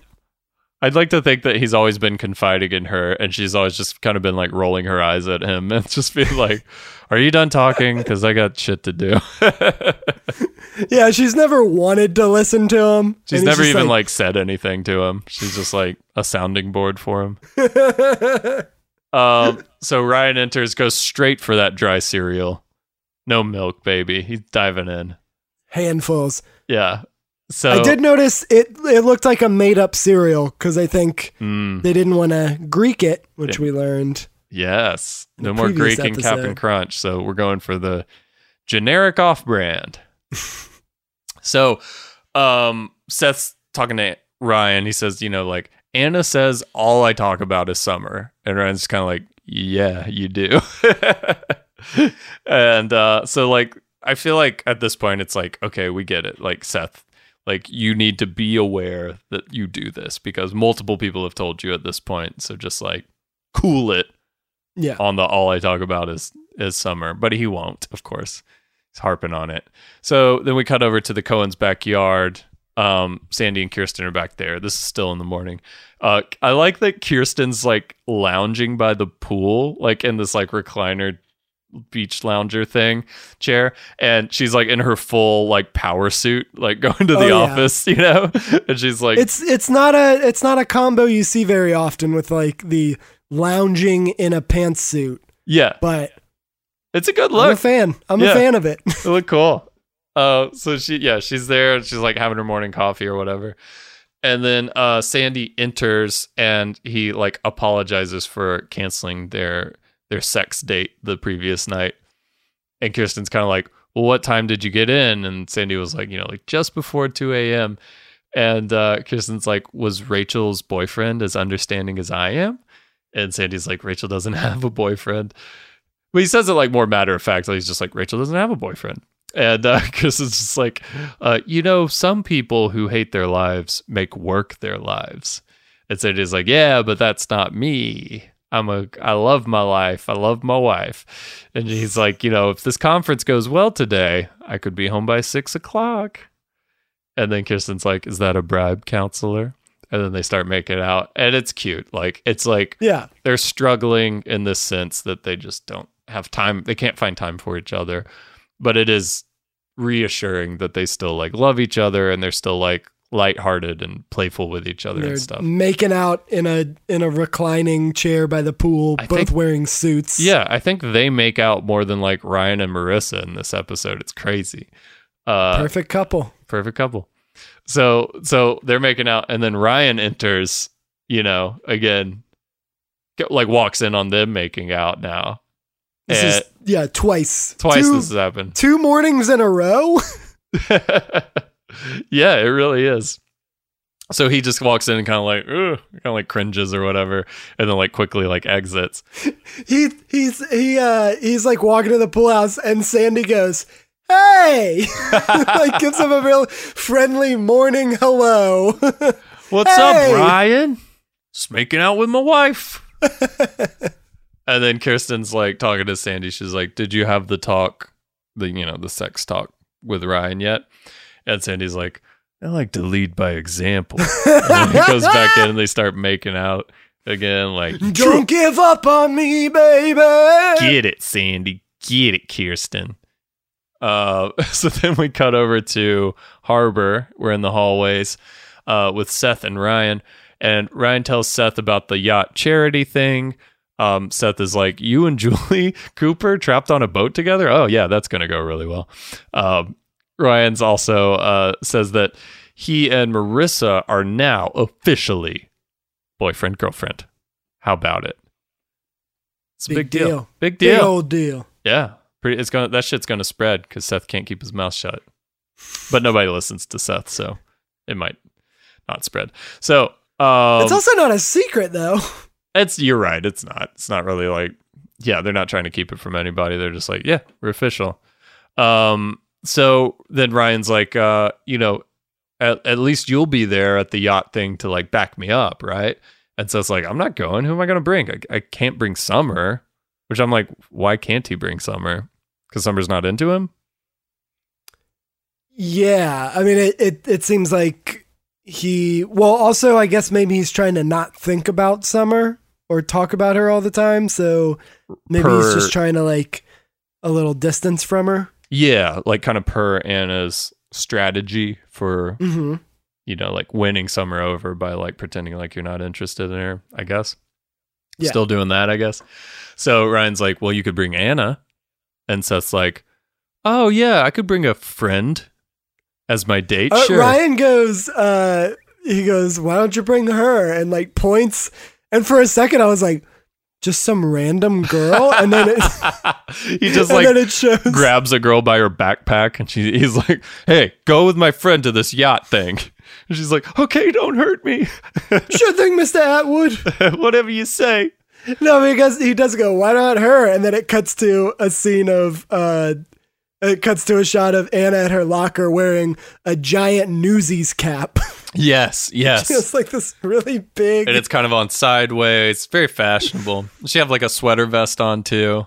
Yeah. She looks very, very fashionable, but it is very, I guess because we weren't allowed to like wear hats at school. I know. And I guess in Harbor it doesn't matter because you see a lot of hats going on. Because their parents are paying like $50,000 a semester, so they're like, sure, you can wear hats, whatever. She's like, this hat is Louis Vuitton. I'm wearing it. Yeah. It's made out of Louis Vuitton's skin. But yeah, she does look good, but it's very different from the fashion that you see from like Marissa or Summer or like any of the other girls at the school. Like she sticks out, her fashion sense. It's cool, but it's more on the alternative side of things. It's very, very loud, very alt. Very alt. So Ryan splits, and then Seth approaches Anna, and Seth is like, I'm never going to mention Summer again, except for that, just saying her name just now. He says, how do you feel about Newport charity events? And Anna's like, I hate them. And Seth's like, me too. So let's go together and quietly mock everybody there. And this makes Anna happy. Anna's like, yes, this is me and my boy in our element. I'm into. I thought Anna's like face acting was really good in this particular scene because then, like Seth says, if anything happens between me and Summer, I won't tell you. Like, I'm not going to bring her up again. I promise on our friendship that I won't say that. So he says the word friendship, so it's the F word. And then like Anna kind of like has this like painful, like slightly like painful look on her face, just like her heart breaks a little bit whenever he says that, like, oh, like I thought we were going on a date. But then she like kind of like turns it around and is just like trying to make the best of it. So, but she's like, yeah, I'll go. Like, we'll go. It's fine. Like, we'll go. I love her so much. But yeah, she was really good in this episode. Like her and her interaction with like Caleb, I thought was great. She has some good moments in this. So then we cut over to the Newport group. We're in the conference room now. This is the big fucking like meeting battle between the Newport group and Sandy and Rachel. Is this a conference room at the Newport group? Because I was blown away by how nice. Oh yeah, this conference room was. It looked like a cathedral. Like, yes, because the shot all glass, like pans up, like it's on like the conference room table, and then it just like keeps panning up. Yeah, and I expected to see like some kind of elaborate like the creation of Adam on the ceiling or something. A fresco. Oh my god. That's like his Alfred Hitchcock always had like a little cameo in all of his movies. Yeah. It's like what's his name? Michael Fresco, whatever. He always has like a fresco painting in all of his everything he directs. He like sneaks it into the background somewhere. But you're right. I assume this was the Newport Group's conference room because it is so like over the top fancy. And that's Caleb Nickel. He's like very opulent. I mean, the man owns a fucking yacht. I mean, come on. Yeah. It's also very echoey. Like all of the dialogue had this kind of like it's like bouncing around. Yeah, it's a nightmare for the sound guy. Like you could see him trying to like work the boom in a way. It's just like, no, there's no way to like record audio in this room without it bouncing off. Because all the walls are like solid glass. There's like nothing to absorb sound in this room. It's beautiful. Yeah. But yeah, it's like a cathedral. It's like just reverberates all over the place. So yeah, that's what I put as the art shot, that opening shot where the camera's actually like, I think it's jibbing down and it's tilting up. So you kind of get this like cool movement where it's like we start on the table and then the camera's jibs like kind of like a crane thing you put a camera on. And then while it's doing that, it's tilting up to kind of frame everybody in the bottom of the frame while you get like a big view of the whole room. It's a cool shot. It just like kept going. Like, yeah, I know. It goes a little longer than you think it would. I was just like, okay, and it's gonna stop, and then they just keep going. It almost seemed like all the characters should have like looked at the camera and been like, "Do we go now? Yeah. Wait? Do we need to sit up higher so that we can be in frame?" So Rachel starts, and she and Sandy are at one side of the table, and she says, Kirsten, "I'm Rachel." I'm Rachel. Kirsten and Caleb and their like attorney are on the other side of the table. So Rachel's like, the land adjacent to the wetlands are actually considered the wetlands. So it's only a matter of time before the state claims eminent domain, which I don't really know anything about, but I assume that's where the state of California. Again, would have been nice to have a map. A map would help tremendously in this case. And maybe a little explanation of what eminent domain means, but again, this show's about teenagers. This is like the B plot. They're lucky we're paying attention at all at this point. So Caleb says like, cut to the chase. Like, how much are you offering me for the heights? And then Sandy just like really aggressively slides like a notebook with a number on it over to Caleb. It's just like bumps into him. And Caleb kind of like, and we see the notepad, and it's just Bart Simpson flicking him off. That's what you're offering me? Not even Homer. Yeah, Caleb's basically just like scoffs at the offer because they're trying to settle out of court. They're trying to be like, here's the amount of money we will offer you for the land that you purchased. And if you sell now, like we can avoid the whole court room situation, like you can get out of this relatively unscathed. You just gotta like be cool with us buying it off you for this number. And he's just like, fuck that, nope, not interested. And so then he starts kind of like digging in to like Sandy, trying to like what would Caleb him. I feel like regardless Caleb would have been like no, because that's like almost like submitting. Even if he's getting paid a bunch of money, like at this point, it feels like he's not gonna. He's like Trump. He's like, no, I'm not going back. I can't. No, no agreement. I'm gonna win. Yes, I'm gonna do it on my terms. Yeah, he's very much like stubborn, old piece of shit. So Caleb's like, is that it? So okay, what have you guys been doing all those late nights? Sandy and Rachel. And Sandy hasn't said a word yet. He just slid the notepad over, which I thought was weird, but also I guess they didn't both need to be talking. Like Rachel was kind of handling the talking. And Sandy was kind of saving it up for this like little like 1-2 punch he gives Caleb. He's like, I dealt with a lot of shady characters, but I've never seen someone stoop so low as to poison his own daughter's marriage to turn a profit. Fucking boom, got him. And then Caleb's like, fucking Bart Simpson, double birds. And then Caleb tries He's like, give me that notepad back. And he draws it real fast. He's like, I'm going to draw another fucking, I'm going to draw Milhouse giving you the finger too. And then Caleb's like, you've been living off my profits for years. And Sandy's like, if you think I'm bought and paid for, you're wrong. Don't let my silence here mislead you.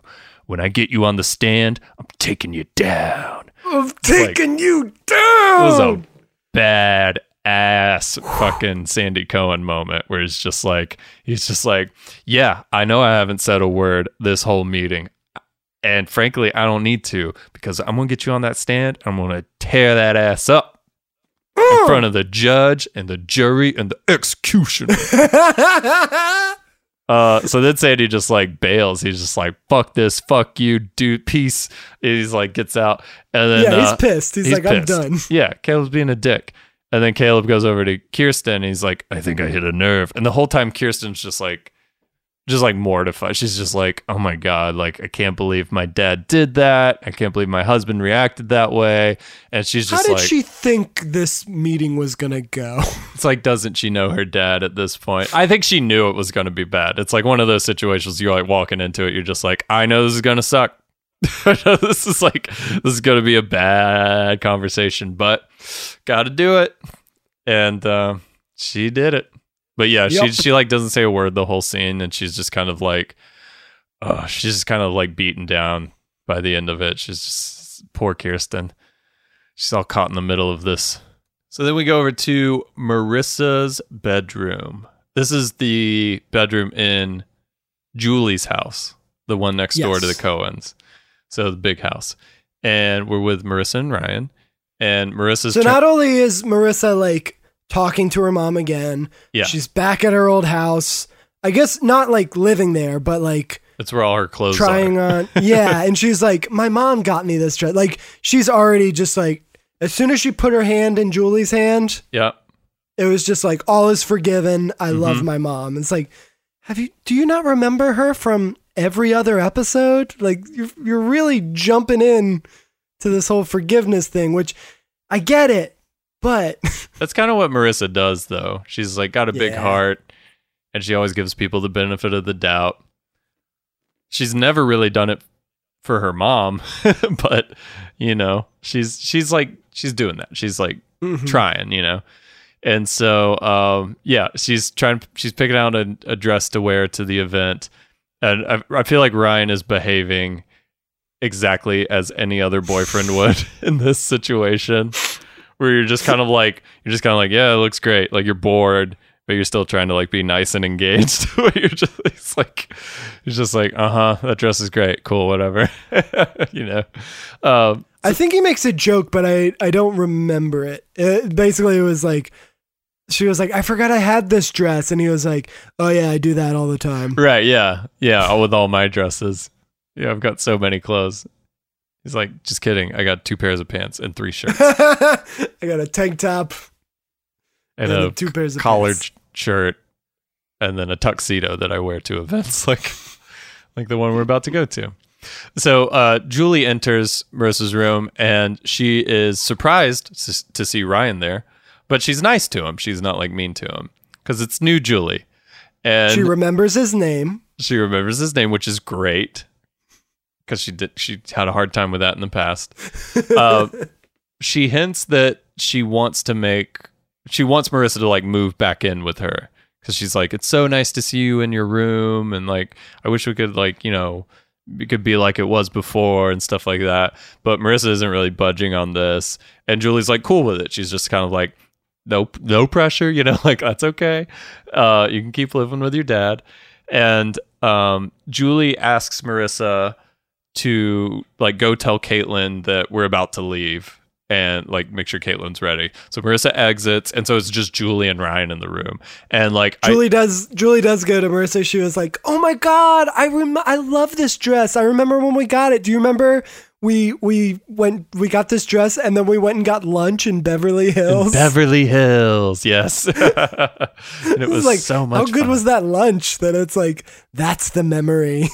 Ah, yes, you know, I don't remember the name of the restaurant or what we ate or what we talked about, but we were in Beverly Hills. I believe it was called like Puff Chang's. Yes, very exotic. So like it's just Julie and Ryan in the room, and Do you think PF Chang's and PF Flyers have anything in common? Remember the shoes from the Sandlot?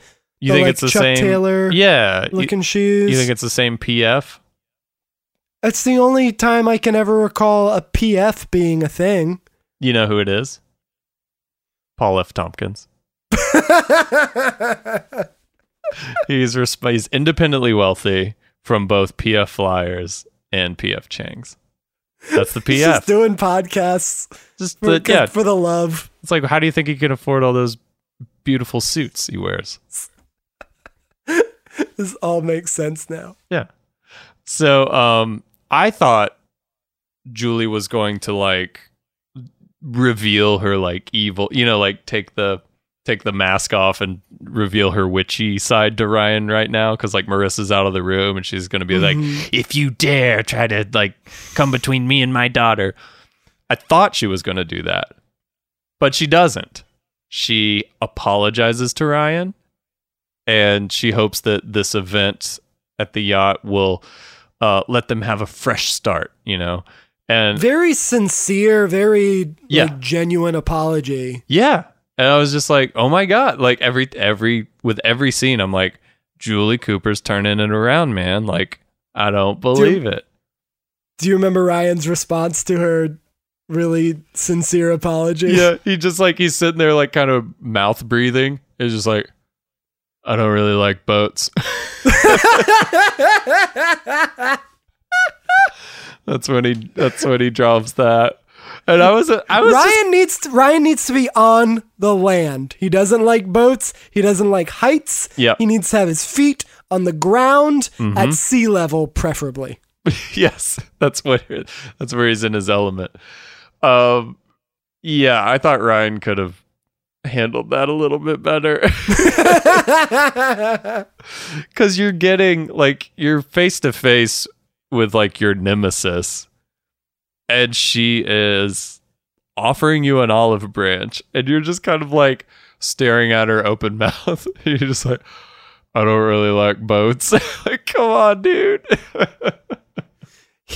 I wonder if I don't think it was the correct response. It did seem very like mouth breathy, sort of like it almost seems like you should have said it with like a southern accent or something. Like it came off kind of dumb. Yeah. But I think he was like just kind of like surprised that, and almost just like, should I trust her kind of thing, like, because Marissa's already been like, my mom has made a turnaround. She's a good person. Right. And I wonder if Ryan's a little more hesitant to just 100% be like, yeah, cool, I trust you. He's usually like with Oliver later. He's the one who's just like, I don't know about that kid. And everybody's just like, he's great. What are you talking about? Mm-hmm. But except for Luke. That's right. Good old Luke. And I can't believe I'm saying that at this point, but trust me, guys, Luke comes around. Luke's turning around. Luke's getting an MVP one of these episodes. Oh, definitely. It's probably going to be during one of those episodes, the Oliver. Yeah, I feel like that's when he really shines. Because that's when he really shines through. Mm-hmm. So yeah, then Julie's kind of she's like, please, like, it's a genuine, like, will you please, like give me a second chance. Like, let's try to make this work. And Ryan's just like, okay. Again, but not giving her much. I don't like boats. But I will repeat, I do not like boats. I don't care if they're not going anywhere. And then they hug. Yeah. But I really wish she had done the awkward hand thing to him too. Like, that's her thing. Will you please forgive me? Take my hand. So yeah, she goes in for a hug, hugs Ryan. Her back is to the door. Marissa enters and sees Julie hugging Ryan, and Ryan sees Marissa see them hugging. And like, Marissa's like stoked because she's just like, holy shit, everything's working out. I don't believe it. Like, I never thought my mom would ever like forgive Ryan or like Ryan. To be honest, I was kind of dating him just to spite my mother, and now I'm not so sure if I even like him. Yeah. No, I'm just kidding. She really likes him. And then Julie's like, Marissa's stoked. Julie's like, let's go. And Ryan seems like kind of happy too. He's just kind of like smiles at Marissa, just kind of like, hey, everything like looks like it's working out. What do you know? So then we go to Harbor School. We're outside with Anna and Seth, and they enter the scene talking about how the lit mag won't publish, what is it called? The plank? The Plank. The Plank. How the lit mag, The Plank, won't publish Seth's limericks. Which, again, this is like Sandy surfing or the family shopping at the grocery store. I want to see these limericks. What is Seth Gotta writing? see these limericks. They're probably about summer. Oh, yeah, they probably are. Anna's like, that's censorship. Like, I'll stage a protest. They're just being cute together. Like, I'm liking Anna and Seth the more I see them together. They're great. Their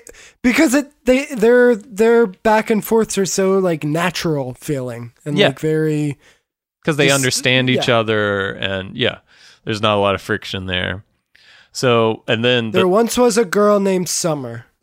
She liked waxing, tanning, and riding in Hummers. She kissed me once at my grandfather's dance. Dance? But then didn't like me. It was a bummer. That was it. We figured it out. So then the girl that Seth's been talking about incessantly, but we haven't seen yet really this episode, except for that one scene with like Marissa. Summer enters, and she reveals that she has detention because she went to a Paul Frank sale instead of learning about the Ming Dynasty. So I guess she like ditched school to go shopping. Paul Frank, PF Chang's, PF Flyers. Oh my God. It's all there. They should have called this episode the PF. That's crazy. Had some Peter Frampton songs playing. Ooh. I would love that mouth guitar thing. Wow, wow, wow. How you feel? So then Anna's like subtly jabbing Summer this whole time because she's smart, so she knows how to like make fun of somebody without like starting a fight or whatever. And Summer even says like, so much so that Summer, and I thought that this was almost like the perfect comeback. Mm-hmm. For Summer to go, are you even making fun of me? Because I can't tell. Yeah, like I'm not offended by that because I don't understand it. So fuck you. That didn't hurt my feelings because I didn't get it. Yeah. If you were trying to insult me, you failed. Nice try. So Summer wants Seth to catch her up in history class. And Seth says he can't until Sunday because he's going to the charity thing. And then Summer's like, oh, you're going to the charity thing? And Seth's like, yeah, we both are, me and Anna. And Summer's like, well, I'm going too. With that guy. She's just like, hey, Chip. And she just runs over to a random guy walking by, takes his hand, and then they just walk off together. And I'm like, who is that? Have we seen him before? Has he been established? That's Chip, and That's Chip. We'll see him a little bit at the yacht party. And I'm just gonna let you know right now, big fan of Chip. I was gonna say he's my favorite character in the show. Chip is awesome. As far as like tertiary characters in the OC goes, it's probably like Chip, and then a close second is Marlon. Yeah. But yeah, Chip is fantastic, and we'll hear more from him in a bit. So Summer, like when she goes over to Chip, she kind of like bumps into Anna, pushes her way past her. So they're obviously there's feud, there's heat, there's passion between these two, a passionate hatred. I thought it was really funny that like it's so obvious that she's like, I'm going to with. Scanning around, first guy I see, that guy. Right. Chip! She knows him. I'm guessing it's a small school. Yeah, he's in her class. They know each other, yeah. And it's so very obvious that that was such a, like, she just decided that in that moment. And Seth immediately goes, she's going with him? Yeah, right. like he's the bully or something. Yeah. It's just like, no, it's just a random guy. Like, who cares? And Anna kind of like shoots Seth a look when he says that. And Seth's just like, that's cool. No worries. So then we cut over to the Coens' house. It's like right after dinner. Ryan and Kirsten are like cleaning up, and Sandy enters, and he's coming in hot. Sandy Cohen's coming in hot. This is like the first time he's seen Kirsten after that conference earlier, and he's just like, "What the hell was that? Like, if you got a problem with me and Rachel, you talk to me. Don't go running to your daddy." And Kirsten's like, "You're never here. How can I talk to you if you're never here? Like, I confide stuff in my father." And Sandy's like, "Well, why don't you go talk to Jimmy?" Boom. Bringing that old laundry back up. Still doesn't know that her and Jimmy kissed, right? That still hasn't come up yet, right? Kirsten never told him that. And so, but Kirsten gets like really defensive when he says that. And she's just like very like cold and just like, "So nice talking to you." And she just like bails. So yeah, then Sandy drops one of his catchphrases to Ryan, which is, "Don't ever get married." Don't ever get married. Can we call that a callback? I feel like he said that before. He's definitely said it before. Let's call it. And that's what they call a callback in comedy, Ryan. Mark it. Mark it. Let's call it a comeback. A callback. So then Sandy's like shifts over to Ryan. He's like, Sandy does the "don't ever get married," and that like cadence that he says that. He says it again later in this scene. Oh yeah. And there's something about the way Peter Gallagher delivers that cadence. It's fucking chef's kiss. It's musical. Like, it's so great. Yeah, it's melodic. So Sandy's like, "How are things going with you and your relationship?" And Ryan's like, "It's hard." And he's just like, 17 years later, doesn't get any easier. Sandy 10 seconds ago was in a heated argument with his wife. Yeah. And then he just like turns it, then looks at Ryan and just immediately is like, "Gotta be a dad now. Gotta be a sweet and just dad." Goes for it. Yeah. Just got to do a little parenting right now. So he says 17 years later, it doesn't get any easier. So did he and Kirsten get pregnant with Seth like year one of their relationship? Because isn't Seth like 16, 17 at this point? Yeah. Like, did they get pregnant like right away? I assume they were pretty young. Because they met when they were like... They were fucking all the time in that mail truck in Berkeley. Yeah, so I assume they met when they were like 20 years old maybe, and got pregnant immediately. Mm-hmm. And Sandy managed to finish law school, which takes a little time, but... I guess they had Caleb's money, so they had some help. They lived in Berkeley for a while before Kirsten's mom got sick. Then they moved to Newport. This timeline might not line up though, because when we talked about, I want to say last episode when we talked about how at this is season 2, but their like anniversary party where Sandy like sings. Yeah. That Solomon Burke song.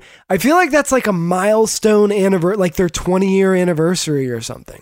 Oh, interesting. Let's make a note of this, but I think that this is the first time in these first 10 episodes that they've made a mistake. Oh dear. Yeah, call him out. No, I don't know. I don't think that that's exactly right, but I could be wrong. He does say 17 years later, assuming that he is referring to like when you start a relationship, which is where you are right now, Ryan, regardless of how old you are. You're starting a relationship. Kirsten and I have been together 17 or 18 years, maybe, if he's granting him 1 year. I don't know.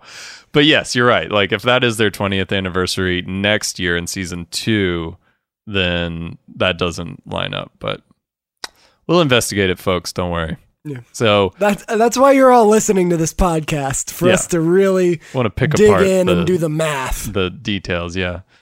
So Ryan's like, well, it's her mom, Julie Cooper, that's like kind of like giving me pause or whatever. And then Sandy's like, in-laws, if you figure it out, let me know. Hey. He goes, well, figure it out. And this is again where he does the cadence. There's a pause and he goes, let me know. let me know. It's kind of like an all shucks like sort a of thing. classic, Yeah. like ba ba ba.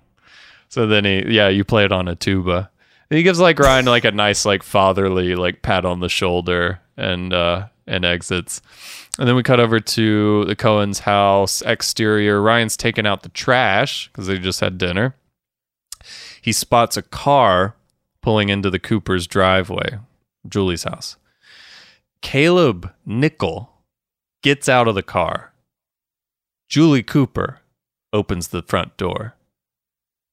They kiss. Not like a cheek kiss, like a make out, we're about to go inside and have sex sort of kiss. Like their serpent tongues are intertwined. Their bifurcated tongues are, intermingling.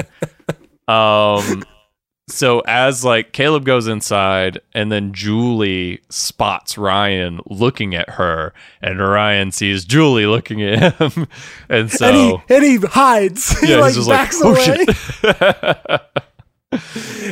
This is what I'm talking about when the switch flips for Julie, because that look that she shoots at Ryan is fucking, because after she gets done kissing Caleb, she looks happy. You know, and then she sees that Ryan saw that, and then it's just immediately the eyebrows go a downward angry angle, and it's just she like turns shoots it on. lightning bolts at him. She can turn that on just like Sandy can turn on being a good dad. Like after he's like in a fight with his wife, and then he's just like, flip that switch, come on over, let's have a talk. But yeah, she gives him a mean look, and then she goes inside. We go to commercial. So then we open up. I feel like this was when we were watching this for the first time, this was a moment where whoever was in the room, we all went, oh yeah. Because it is like fucking Caleb Nichols and Julie are a thing now. I mean, they kind of dropped some hints on it, but yeah, like not knowing that, watching it for the first time, it is shocking because you're just kind of like, what the fuck is he? Oh no. Oh no. No, it's good, man. It's good drama. So, and he also he Caleb to the driver, because Caleb has a driver. Of course he does. He goes and he says driver as if, and this is before there was like Uber, right? So that's his driver. Yep. He has not learned his name, unless his name is driver, but I doubt it is. And he just goes driver and like gives him a like get out of here. Yeah. And the driver leaves, insinuating that Caleb's staying the night. Oh yeah. I think he might even say something like, pick me up in the morning or something, you know. Like, I'm gonna fuck her. Yeah. I'm gonna be here for a while. So then we come back from commercial, and we're in the pool house. It's the next day. Marissa enters in the same dress that, she picked out earlier, that she got in Beverly Hills, I guess. Ryan emerges in a suit, like very nice, very sharp, like tuxedo. And I thought it was really cute the way that Ryan, because the way his room is set up is like his bed is on like the ground, and then there's like kind of a 2-step up to his like bathroom. Yeah. And when Marissa walks in, he's like walking out of the bathroom and he like runs across his bed. Oh, yeah. To like greet her. It's really cute the way he does it. He's like, great. He kind of looks like a little kid in a suit, because it's not like a super like form-fitting shirt that he's wearing. He doesn't have the jacket on yet. It's just like the kind of like puffy shirt. Yeah, that was cute.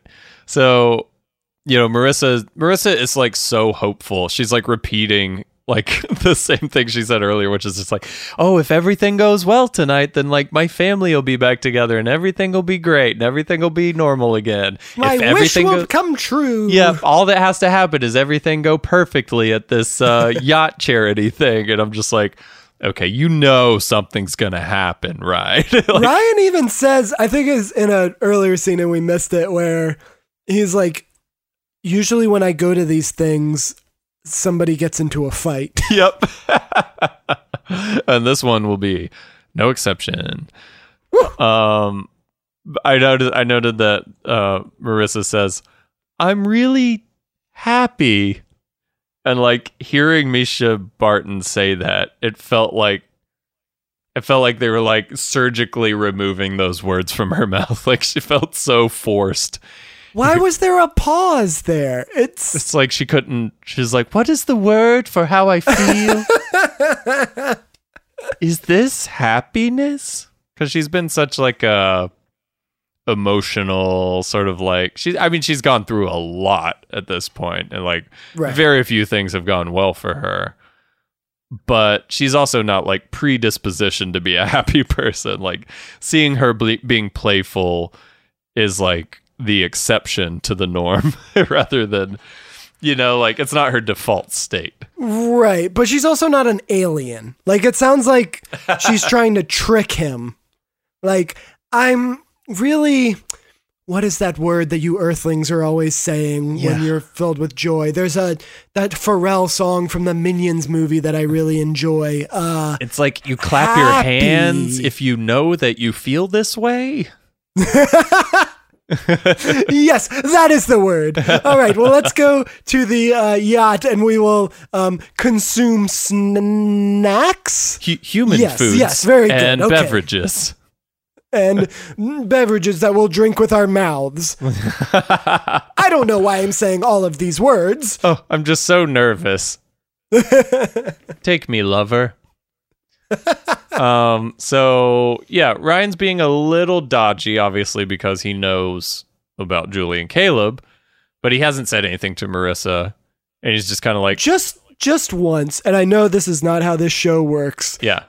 People hold stuff from each other all the time. Yep. But when Marissa walks in and Ryan does the cute run across the bed to get to her, I wish he'd taken her in his arms, given her a big kiss, and then said, I saw your mom kiss Caleb Nichols.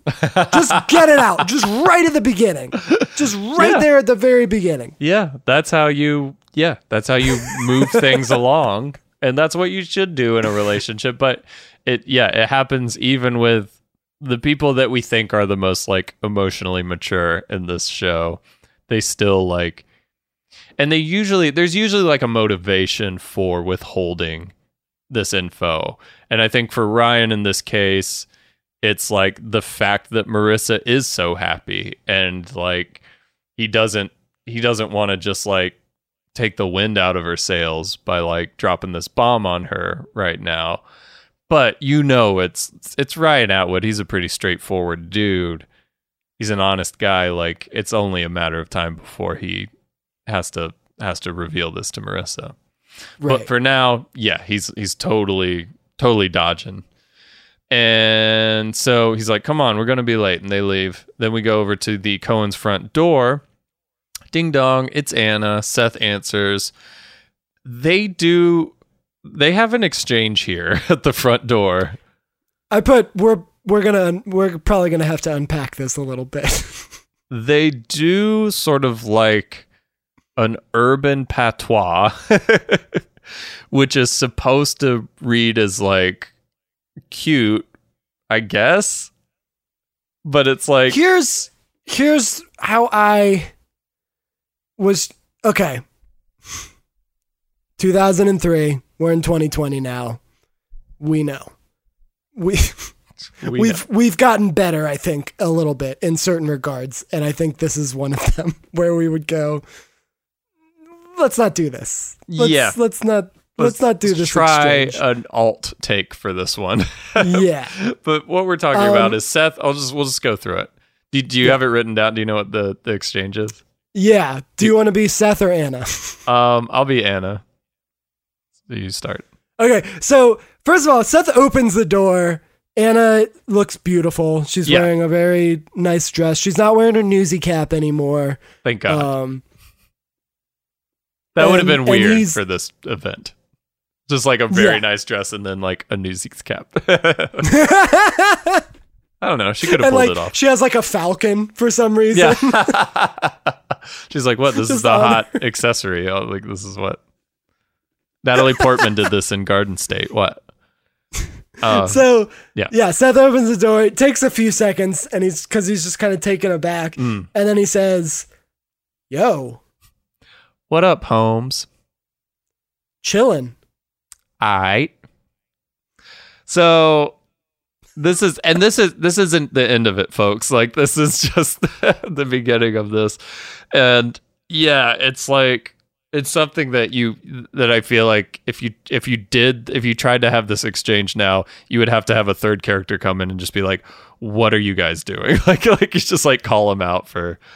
But do you remember this kind of being a thing? Yeah. In like 2003? Yeah. I still say yo sometimes. Yo's Usually okay. texting. Yeah. Like, yo! Like group text. Yo! Yo's fine.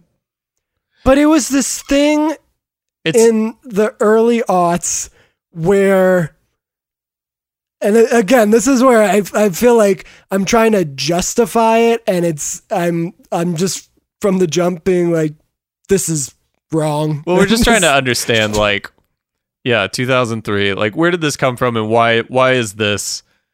Like, who wrote this in the script and thought like, oh, this would be cute if these two characters like adopted this like sort of like more like urban vernacular or whatever, but they do it in this very. There was like a thing amongst like white people to be like, let's awkwardly adopt these phrases and we'll say them in a way that is like, isn't it awkward and weird that we're saying these phrases? Like, obviously we are not trying to like seriously adopt this like kind of like way of speaking to each other. Yeah, they're like mocking it. It's like not a like mocking. Seth Green in Can't Hardly Wait, where he's like Right. genuinely saying these things. There is this like almost like kind of sarcasm or just like, yo, what up? Right. Y'all, my homies. Yeah. There's like, you say it in such a. It's like when a dad does it to embarrass a kid or something. Right. You know what I mean? It's like when Sandy Cohen says, "Why salt in your game, son?" or whatever.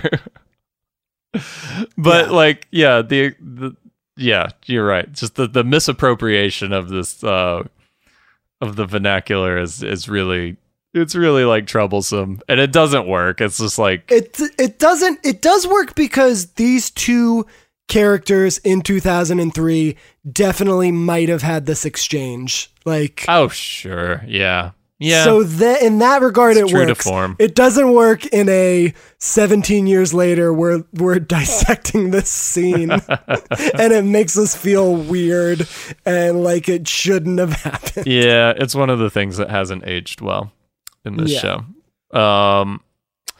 So then Anna says, oh, she's like walking around the house and she's kind of like, okay, so but then so she walks in, yeah, and for just a second they have a back and forth that like where they jump out of what they just did, and Seth goes, what's that smell? And Anna walks past him and she like puts her arm in the air and like points down and she goes, perfume, which I liked. I thought that was kind of funny. I like that too. I'm guessing Anna doesn't wear perfume often, and yeah. she's just like, yep, that's me. I wearing clean perfume. up real nice, yeah. And then they jump back into yeah, she's like, this is where the magic happens. And then says like, if by magic you're referring to the card game, then yes. And that's what they call a callback in comedy, Ron. Callback. Market. Magic Market. Gathering. Magic Mark. I love that movie. So then she doesn't. So here we go again. She's like, oh, I see you have a hot tub. Do you ever use it? And Seth goes, hot tubs for the hose. I usually hang in the grotto. And I just wrote, guys, stop.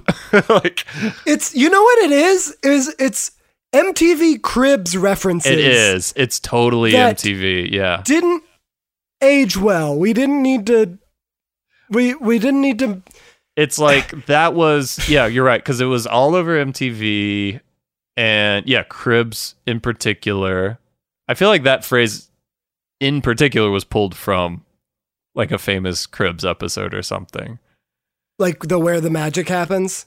Well, definitely Where the Magic Happens, but maybe like the hot tubs for the grotto hose, was I the like usually hang in the the grotto. Playboy Mansion. The grotto is the Playboy Mansion. You're right. I was like, is a grotto like a thing rich people have? I don't know. But no, you're right. It is the Playboy Mansion reference.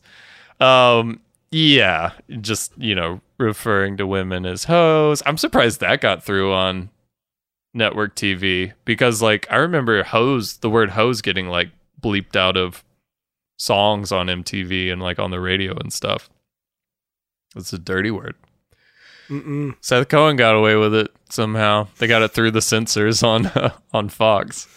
Weird. Yeah, this was for two of my favorite characters. This it's what the fuck? Come on, guys. I think that's the thing when you have characters that are so pop culturally relevant for the moment. It's you're gonna get the good and the bad from that moment. And yeah, 17 years ago, we've progressed a lot as a society in those 17 years. But yes, 17 years ago, we weren't where we are now in 2020. And white kids said shit like this. And yeah, it's not cool. But what are you that was the MTV Cribs, but it was always the bedroom. Whenever you go into someone's bedroom, they go, "This is my room. This is where all the magic happens." That was another joke that after a certain point, I was like, let's stop doing this. This isn't funny. You get that whenever you go to a friend's new home or something and they take you on a tour and then they drop that when you go to the bedroom. And I'm like, I gotta go. Yeah, I'm like, unless you're talking about Magic the Gathering, I'm not interested. I'm out of here.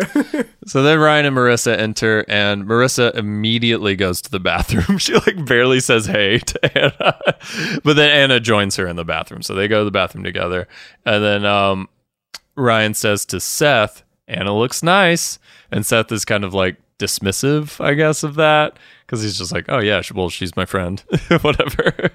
Yeah. Ryan keeps trying to be Anna, huh? Ryan's pushing good. Anna, and I like it. I like it too. I like that because he had that conversation with Anna in the last episode at the carnival. The carnival, yeah. He knows that Anna likes Seth, and he's kind of in her corner because I couldn't see why Ryan would want Summer to be with Seth because Summer's just an asshole to Seth.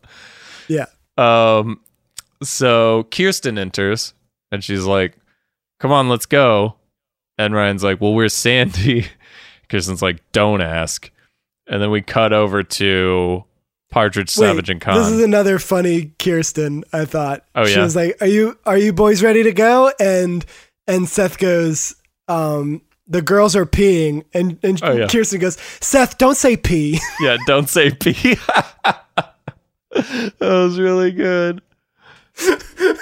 Don't say pee. What is he supposed to say? Yeah. They're in the bathroom, I guess, is the...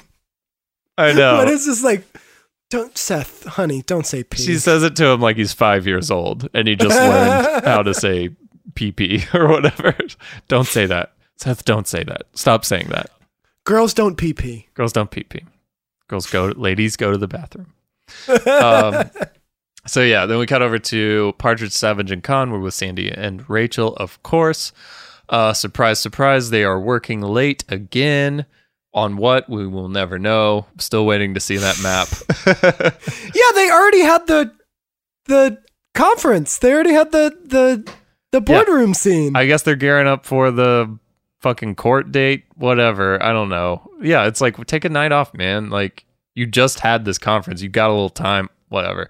So Rachel offers Sandy some Chinese food, but Sandy's like, "No thanks. I'm trying to get out of here early. I gotta go to the yacht party thing." Rachel does this kind of nonchalant stretch, reaches her hands to the sky. Yeah, they're working on a Saturday, so they're wearing their casual clothes. And Rachel gives a big yawn. And just very, very much her shirt comes up and you see her midriff. Yes, she's wearing a very short kind of t-shirt. You see her midriff, and Sandy's kind of trying not to look at it, but he's glancing over at it. He's just oh boy. So he's all right, whatever. Let's get back to business. And then Rachel kind of seduces him to the floor with dumplings. She's like, "I got dumplings." He's like, "I can't resist dumplings." So Sandy goes and sits on the floor with her, eats a dumpling. And I will say that her behavior is consistently inappropriate, like just like the whole time, and I'm kind of like I was thinking like, how are we supposed to feel about her? Like, are we supposed to think like she's like being sleazy? Because I'm thinking like, if the genders were reversed and Sandy were a female and Rachel were a man, and Rachel the man is just like constantly like making inappropriate comments and to like a female coworker, like, you're like sexually harassing them at work. Like, that's like, but like, because she's a female, it's supposed to be like, okay. Are we supposed to be like, Rachel's cool? Or like, how are you as an audience member feeling about Rachel? I think we're supposed to feel the same, right? Yeah. That's how I feel. But I'm wondering, like, in 2000, I feel like I'm being tested. No. I'm wondering the same. I'm wondering if in 2003 because she is like, she's very pretty and she's like charming, and she never has that, you know how they have that moment where like, you know, like Sandy goes to the bathroom and Rachel's just like pushing her like boobs up or something, you know, like try like a deliberate sign that she's trying to seduce him, but like everything she says, I mean, like, aside from this scene, there's the yawn, and then the next scene there's like the deliberate like sort of reach to get, and like you see like her ass crack. Like, the next scene everything comes to a head, but in this scene, by this point, it's like she's made these like kind of like weird advances towards him, and granted she's a lawyer, she could probably argue like, no, that's all taken out of context, that's not what I meant, sort of stuff. But I don't know, man. Like, yeah, she's just a big sleaze. This scene she's felt a like sleazy. she was going for it more. Whereas, like, she could, you know, have maybe an excuse for the way she's acted in like the last 2 episodes as being like, we're coworkers, we're buddies, right? You know, I'm just razzing you. I think that's it. Yeah, I think that's how they're trying to play it. Is like she's an old pal and she's just jabbing him a little bit, but yeah, it comes off like wildly inappropriate in my opinion. Yeah, regardless of the gender, but I think like the fact that she's the aggressor and she's the woman, especially in 2003, like the audience is going to be a little more forgiving of that inappropriate behavior, probably. But I don't know. But also as someone that loves Sandy and Kirsten, I was like, fucking, what the fuck are you doing? Yeah, get out of here. Don't give him any dumplings. Get out of here. Why are you even here? Why are you guys working? Put on a sweatshirt. Yeah. Yeah. It definitely seems like she chose that shirt on purpose. I mean, yeah, at this point, again, and it's like it could still kind of go either way at this point. Like, she hasn't like made a move on Sandy, but it's like everything she's doing, you're just like, come on, dude. Like, you're really not helping this guy's marriage at all. Like, you're just trying to seduce him. Anyway, we finally get over to the yacht party. Big ass yacht party. I was going to say, it's a big ass yacht party. Not a big ass yacht, though. Like, it doesn't seem like the giant boat that I was expecting. I don't know. How do you feel about it? I thought it was it's a big yacht. It's a big multi-million-dollar. I've never been on a boat that big before. No, me neither. I mean, besides like a cruise ship, but like, you're right. It's definitely extravagant and over the top and like totally like a fucking like fuck you money sort of thing to own. But at the same time, when they do the scene with when Julie Cooper like has the microphone and everyone's like in that room. Yeah. It doesn't look very big. Yeah. And like whenever so like the scene starts with Marissa and Ryan arriving. They're like walking on the dock and they're arriving on the boat, and Julie, Jimmy, and Caitlin are there like greeting everybody. And like the little greeting like platform on the boat where you walk on is like tiny. And then you have to like walk up these like really tiny, narrow stairs, steep stairs to get up. And it just feels more like, it feels like less of what I would say is a yacht. It's not like the big pimpin' yacht. It's like, it just seems a little smaller to me. I don't know. I would love for Caleb Nichols to hear you talk about how underwhelmed you are by his yacht. Oh, I would love to tell him. It's like, you call that a yacht, Caleb Nickel? I mean, it's cute. It's a cute boat for sure. Maybe it could be a tugboat for my yacht. I don't know. I mean, it's like 3 floors. Like, Yeah, I don't no, know. you're right. I'm like downplaying how badass this boat is, but at the same time, it's like if you're gonna have like a Newport event, if this is Julie Cooper's comeback event, like that's got to be like the most ballinest yacht in the harbor, you know? Yeah. I guess I'm like when I think of yachts, I think of like the Big Pimpin' video, and I think of like the Wolf of Wall Street. Yeah, like he has that yacht, and that yacht is way bigger. Like Yes. that's a party yacht. exactly. That's what I was expecting. It wasn't quite that, but it's probably all they could get with the budget. Whatever. Yeah. So Ryan and Marissa enter. The Coopers are there. Julie's like, Caitlin, say hi. And we get a little Shailene Woodley Little Shailene Woodley pops not in. in a goofy costume. Nope, just dressed in a nice dress. And she gives like a really mean, like, hi, Ryan. Like, she's like really mean to him. And then Julie's like, she doesn't trust new people, but I assure you, Ryan's very trustworthy. And then she kind of like looks at Ryan like, right, Ryan? Aren't you Ryan? And then Ryan like is like, ugh, and he's like, his eyes are darting all over the place. He looks up and he sees Caleb with like some, hot young thing on his arm. And Ryan's just kind of like immediately overwhelmed. He's just kind of like, okay, yeah, great. I wish that there was a scene where Caleb was like, Seth, Ryan, you remember Gabrielle? Yeah. And they're like, that's not Gabrielle, Grandpa. That's a different blonde-haired woman. And he's like, what? Really? And she's like, yeah, my name's Allison. It's like, well, you're Gabrielle now. He's like, it really doesn't matter, honestly. Yeah. I'm going to go get drunk. Go make out with this boy.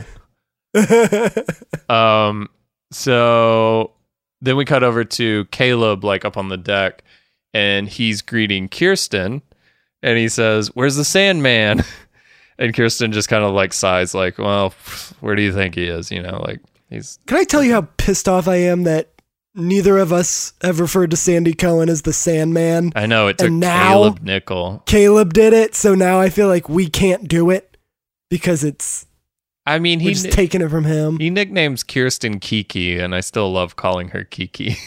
So he can't own it. We're taking it back. Okay. Sandman is really good, though. So then Seth and Anna arrive on the boat, and Seth's like, your earrings are hip. Like, they put these like giant, like pendulum earrings on Anna, and then she gets on a boat. And I feel like this might have been ad-libbed, and maybe like they did a take, and then the director was just like, we have to get rid of those earrings. And they're like, she takes them off. yeah. So they like wrote something real quick where Seth's like, those earrings are hypnotizing, and it was like, I think they're gonna make me seasick. So she yanks out these like outrageous earrings that she has. They're like yo-yos or something hanging off of her ear. I wish she'd gone like, yes, and like thrown him into the sea. and like as it's flying through the air, it like hits a seagull in the head, and it like bird drops into the ocean. She's like, holy shit. So yeah, they go up to greet Caleb and Kirsten, and Caleb's like, Seth, still built like a pipe cleaner, but looking sharp. It's like a very strange thing to say. And so Seth's like, same to you. I don't know what that means. Caleb's like, and then to Anna, he goes, yeah, you say it. Who's this firecracker?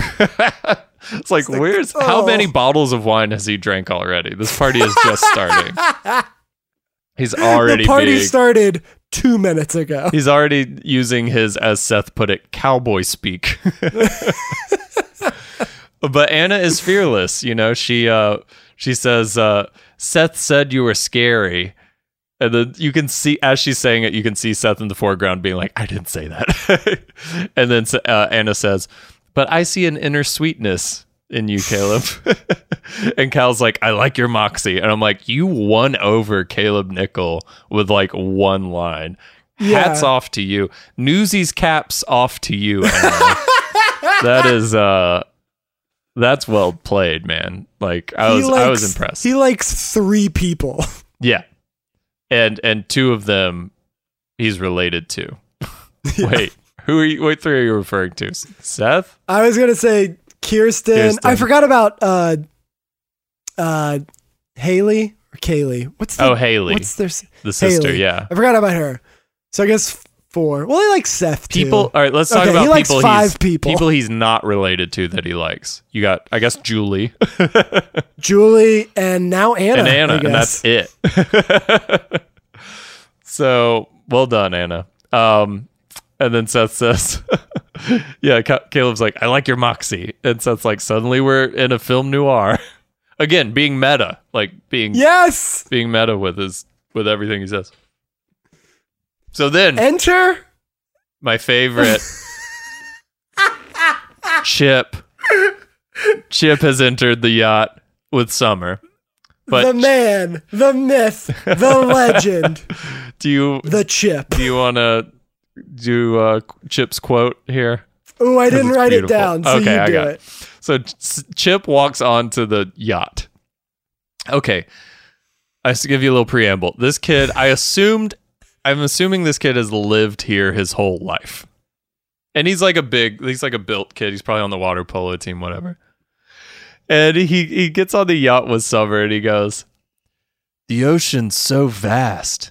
It's like endless. It makes me feel so... And then Summer goes, insignificant?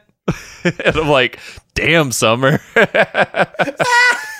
Because in a way, she's just saying, like, you are insignificant to me. Like, I'm just bringing you here to make this boy jealous. And she just orders him to go get her a drink. And he's just kind of like, oh, okay. But I love that he just has this like, stonery, kind of, like, nebulous, like... But it's, like, also, like, such a cliche... Like, the stuff he's saying. I remember kids in high school that acted like stoners and they'd never smoked weed before. Right. Yeah, it was like a brand. I feel like that was kind of the vibe I was getting from Chip. I loved it. I thought it was so, especially since, he's seen the ocean who knows how many fucking times. Yeah, he grew here. up in the ocean. But he's like, I think she'll like this if I'm deep. Dude, I don't know. Yeah, maybe he's trying to be deep. But she says something later that makes me think, oh, okay, everything he said up until this point makes a lot more sense now. And we'll get there. Okay. We'll get to that. So then we cut to below deck, or in like, the inside of the yacht. And Julie she goes up to Ryan. They're like at the bar. And she's like, thanks for not telling Marissa about what you saw with me and Caleb or whatever.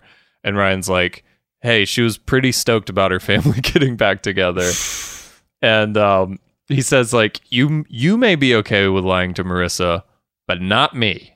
So I think he's like basically telling Julie, like, I'm gonna like drop this knowledge on her.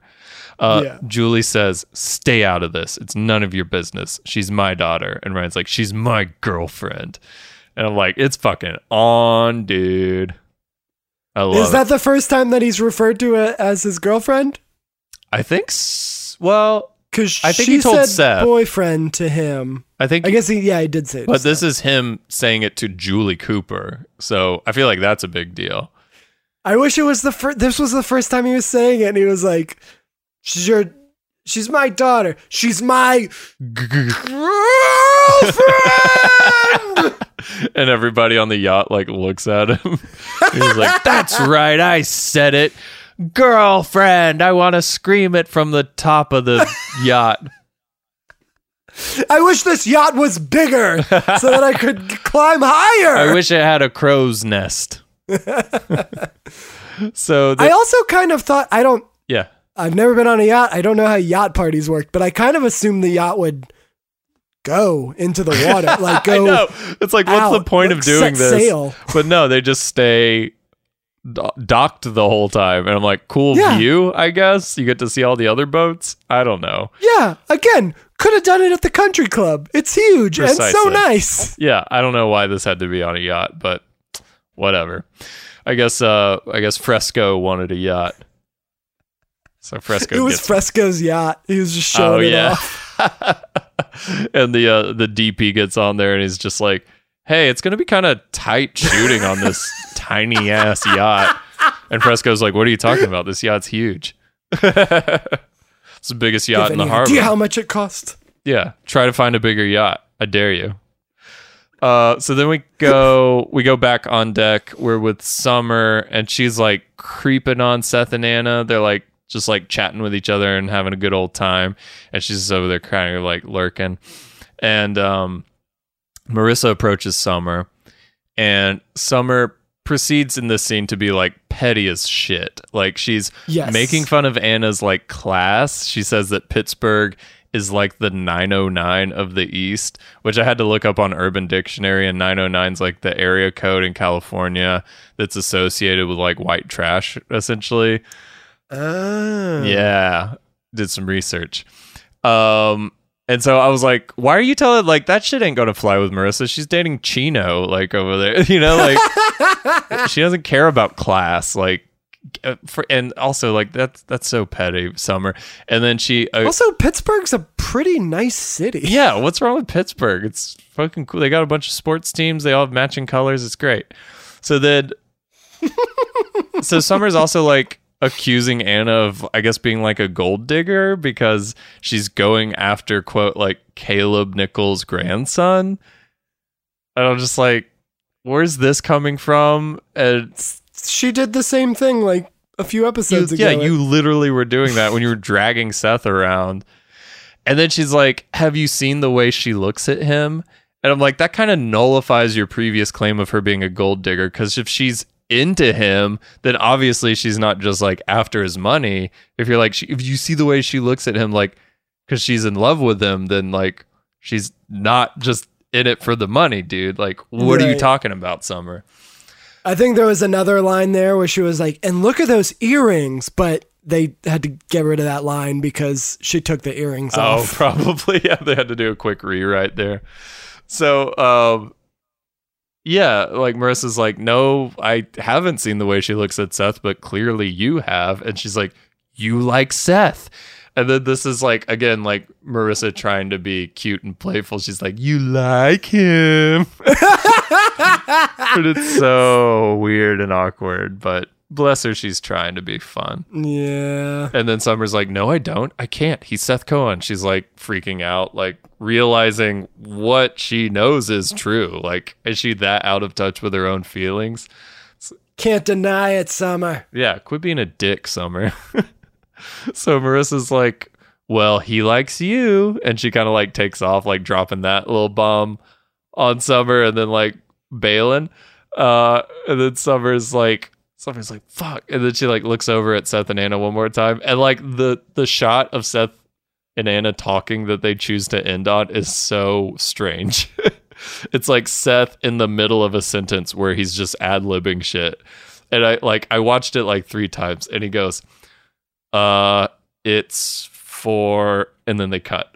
Like that's all Seth says. Like it doesn't make any sense. Like ended on him making her laugh or something, you know, but like, do you think this was another instance of the version you were watching? Because I don't know if I remember that. I think it really. It might. I don't think I had that shot. Do you remember anything about how that scene ended?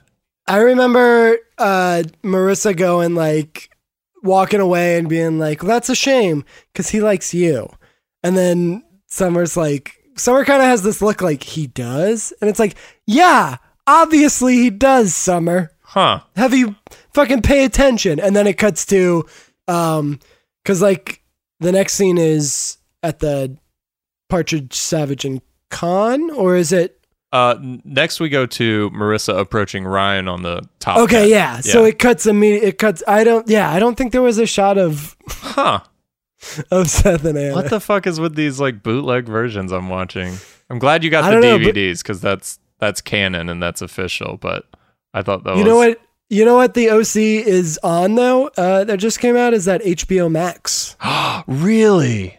I gotta Yeah. get that. I don't care how much it costs. I think I get it for free with AT&T. I don't know. I got like an perfect. email or something. We'll see. Anyway, so then we cut to the top deck with Marissa and Ryan.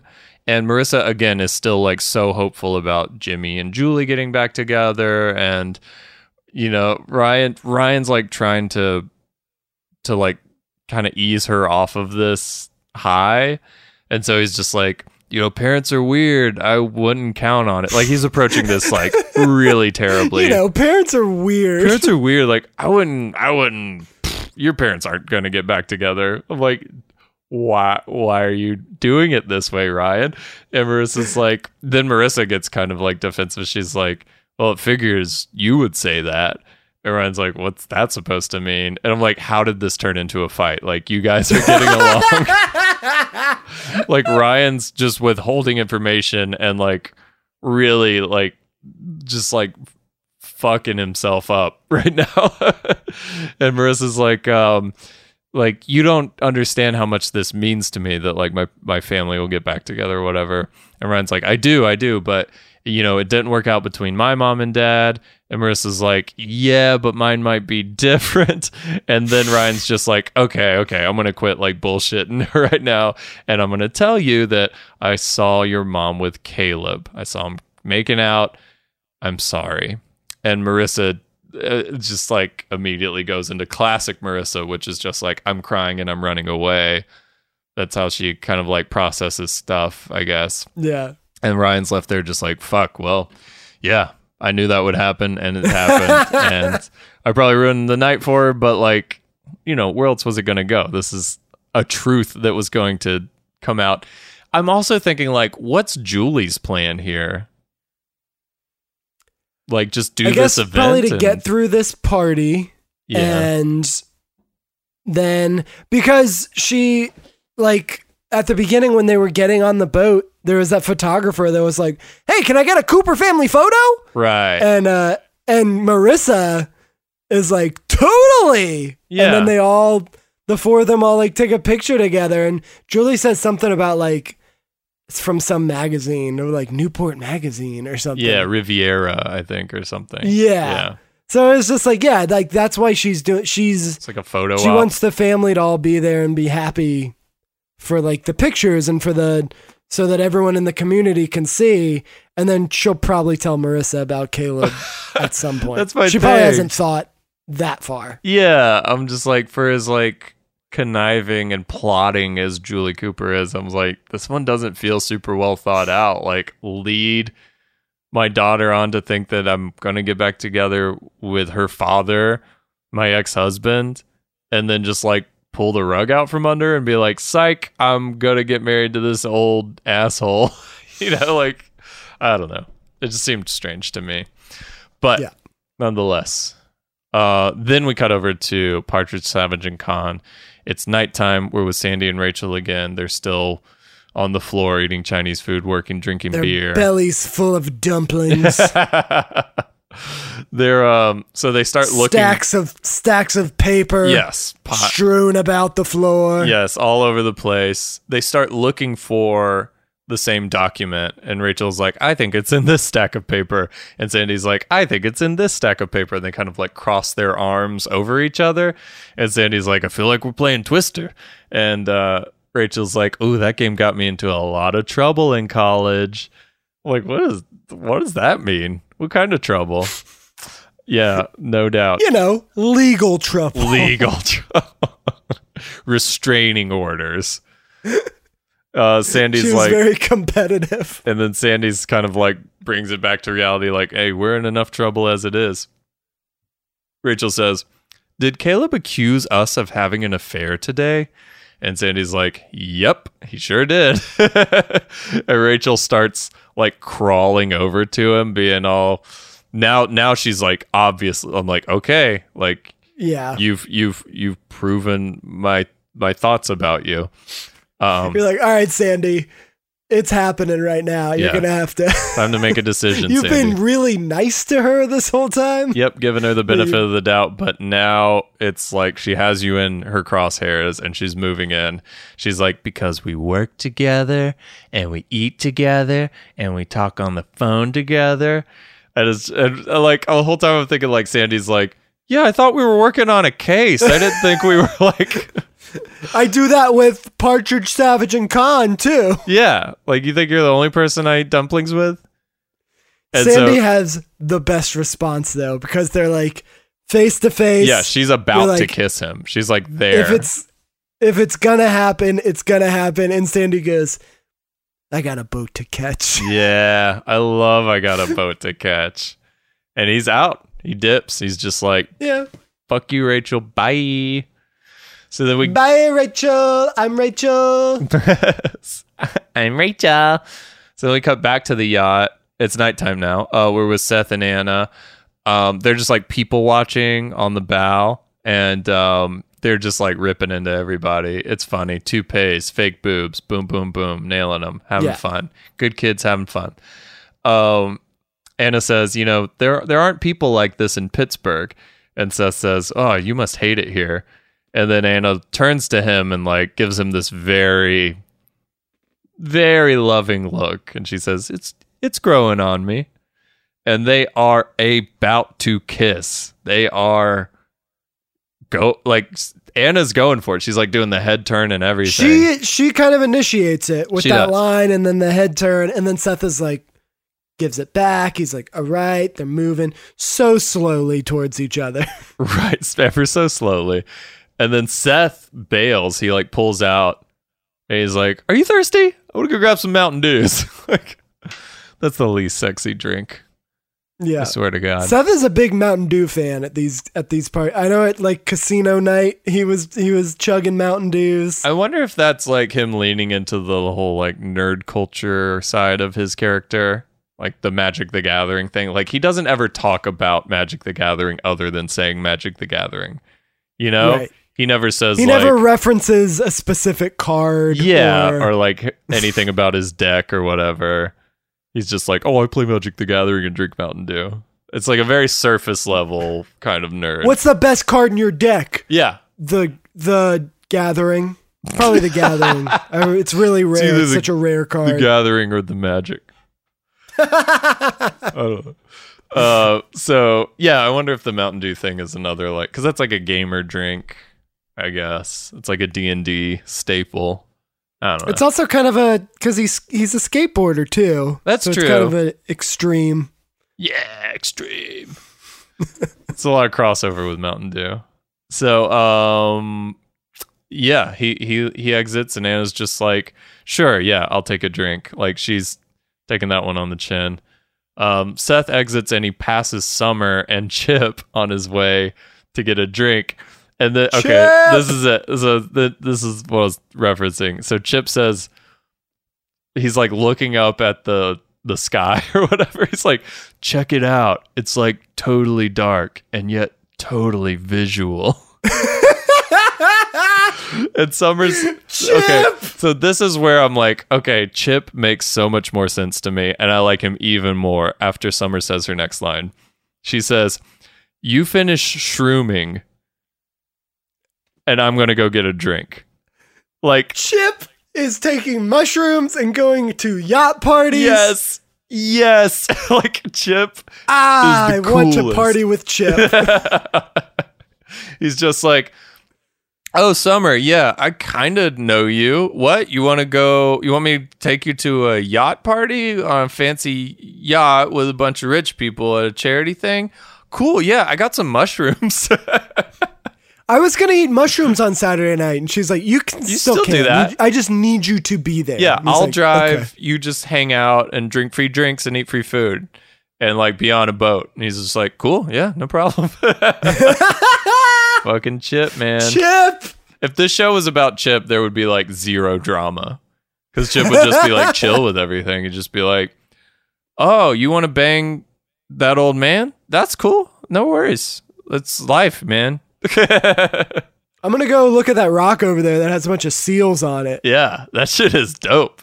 Why aren't you I'm gonna guys? look at that for wanna, the next 7 hours. Why are you guys arguing with each other? There's a rock with literally like dozens of seals on it.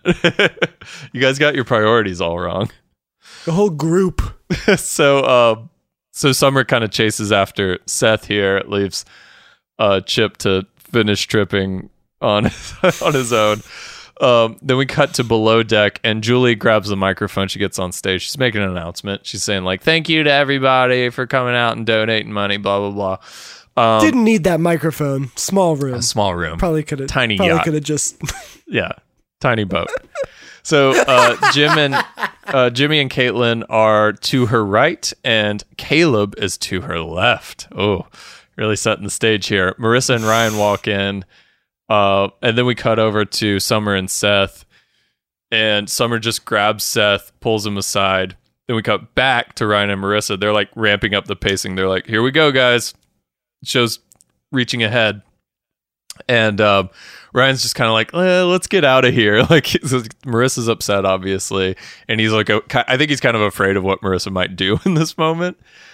And Marissa likes to do this sometimes where instead of being like, let's get out of here, she's like, no, I'm going to burn this party to the fucking ground. Yeah, like, man. She gets real intense. Because she knows how much her mom cares about her, like, perception by the public, by everybody. You know what I mean? And so she's like, what better way to humiliate her than to do it like live in front of all these people? But yeah, it does take the party down a few notches. So Marissa's sure. She's just like, I'm not gonna let her get away with it. And I'm just like, oh shit, what's she gonna do? Then we cut back to Seth and Summer just like big time kisses Seth on the mouth hard. And then Summer's just like, oh, no. I like Seth Cohen. What? This can't be. And then she tells Seth Cohen, don't tell anyone I like you or I will kill you. I will kill you. Which is the kind of fun we like to have with Summer. Later, when Seth and Anna are walking off the boat, he looks up and Summer's still up there. And Chip is beside her, just still like looking up at the sky, stargazing, not sweet, saying anything. simple Chip. And Summer does the like, slit your throat thing. I know, it's so great. It's fucking good. Yeah, it's good. So yeah, then we cut back to the speech, and Julie invites Marissa to the stage. Big mistake. Marissa kind of like reluctantly goes up there. Julie says that Caitlin's going to pick the winner of the raffle for a romantic getaway for two at some fucking spa, whatever. Yeah.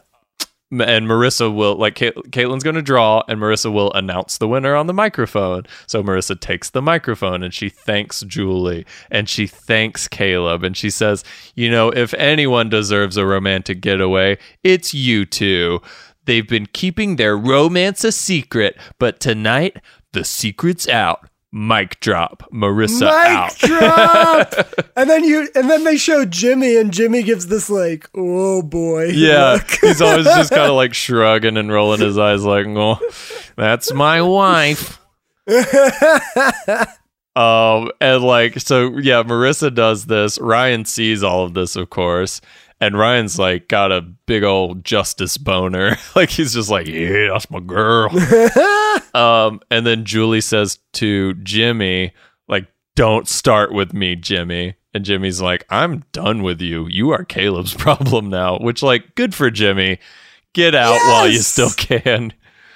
And then Julie exits, and then Caitlin, sweet little Shailene Woodley, announces the winner. She's like, and the winner is Sandy and Kirsten Cohen. And then we cut over to Kirsten. Sandy's still not there. He's on his way, but he's not there. He's on his way. And Kirsten just witnessed all this happen, and she just like throws her arms up, just like, whatever. Like there's like a smattering, like a few people clap, and she kind of just puts her arm up, like she's just like, okay. Doesn't really matter. It's fine. So then we cut to the starboard side of the boat. That's right. I learned the sides of the boat. I didn't learn how to pronounce them. But the starboard side, I believe, The is starborn side. Starburns side of the boat. We're with Marissa. She's just like all, fired up from that moment she had. Starboard is left. Starboard's the right side. If you're facing the front of the boat, starboard's the right side. And then port is the left. Port's easy to remember because left has 4 letters in it, LEFT, and port has 4 letters, right? And then you have the bow, which is the front, and the stern, which is the back. That's easy to remember because Howard Stern is an ass, and the stern is the private parts. Yeah, it's the back of the boat. What do you call the bottom of the boat? The hull? The hull, I think. Yeah, you know more than I do. Check that out. Check you out, Mr. Boat Boy. It's easy to remember because port is left and it has 4 letters, and starboard backwards is right. Whoa. I never realized that. I feel like Chip right now. Blowing my mind. So yeah, Marissa's on starboard side. Julie enters. Julie's like, I was trying to show you that we could have a life together like we used to. And Marissa's like, well, what about Dad? And Julie's like, I'll always love your father, but after what he did, we do not have a future together. And then Marissa's like, well, neither do we. And then she storms off, as she's so good at doing. And I mean, I kind of like see where Julie's like, Julie obviously handled this very terribly. But, like, I could understand her, like, not wanting to get back with Jimmy. Because, like, he seriously betrayed her trust as a partner with his shitty actions. So it's like, I get that. You don't want to be with him. But, like, don't lead your family on the way you did. And if you're, like if you're dating, it's not even having an affair because, like, she and Jimmy are divorced. But, like, if you're dating Caleb, like, just be upfront about that shit. Like, yeah, like it's your life. Quit trying to hide it. Yeah, I think that's what she's most upset about is that she had to find out from her boyfriend who accidentally saw them kissing. Yeah, I get everybody in this scene. This is good writing because I'm like, I think you're on Caleb's side again, Mitchell. You are team Caleb. I just feel like if he finds the right person, he could be a really good guy. He's got a great boat. Yeah, he's a really good father. So then we go to the dock where with Seth and Anna, they're exiting the yacht party. Anna's catching Seth up on the big, reveal that Marissa dropped. And Seth's like, so Marissa could be my aunt? Like if Julie marries Caleb? Like, oh yeah. Which she does. She does. It happens. And Anna says, where were you? Like when all that was going down. And Seth kind of like bullshits an answer. And then this is where he sees Summer do like the I will slit your throat, like hand motion, pantomiming thing. And then they just keep on walking. Then we cut back to the yacht. We're with Kirsten and Caleb. And Kirsten's like, I trusted you, Dad, with all this stuff about my marriage. And you used it against me in that conference. And you won't even tell me anything about what's going on with you. And which is like super reasonable and mature and just like calling this guy out on his hypocrisy.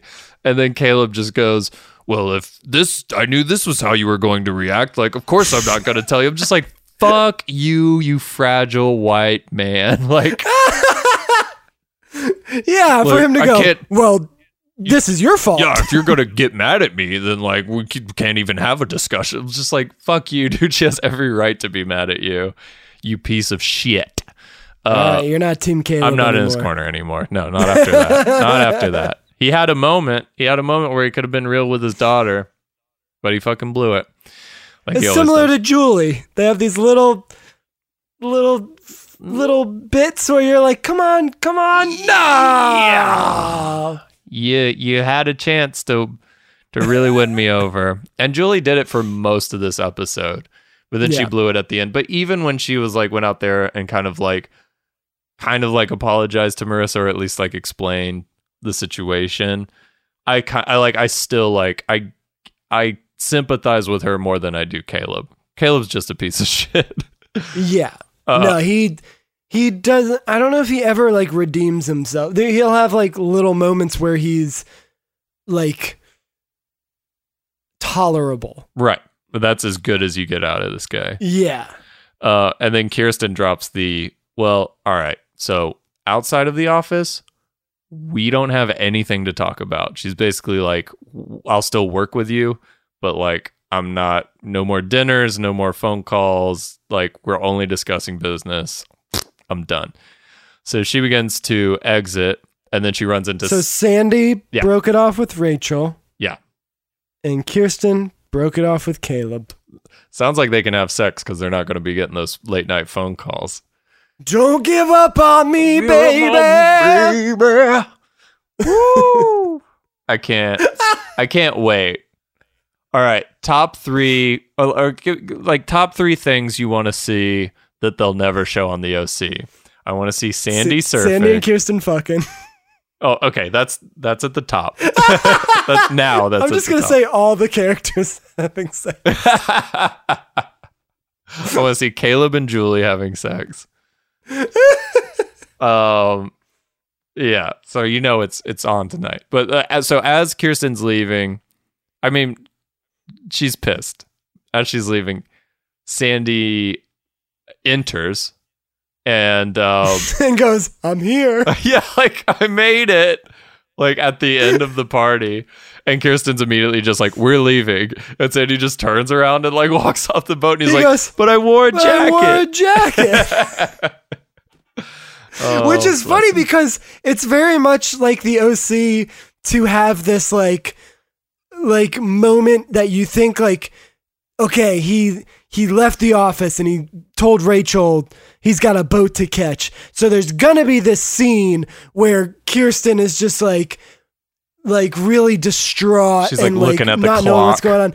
Yeah. And like the yacht is gonna be like pulling away from the dock. Right. And then we're gonna see Sandy like running alongside the dock like, Kirsten! Yeah, he like jumps. I love you! He's like swimming in the ocean, and he like climbs up the little ladder thing off the side of the yacht. You think that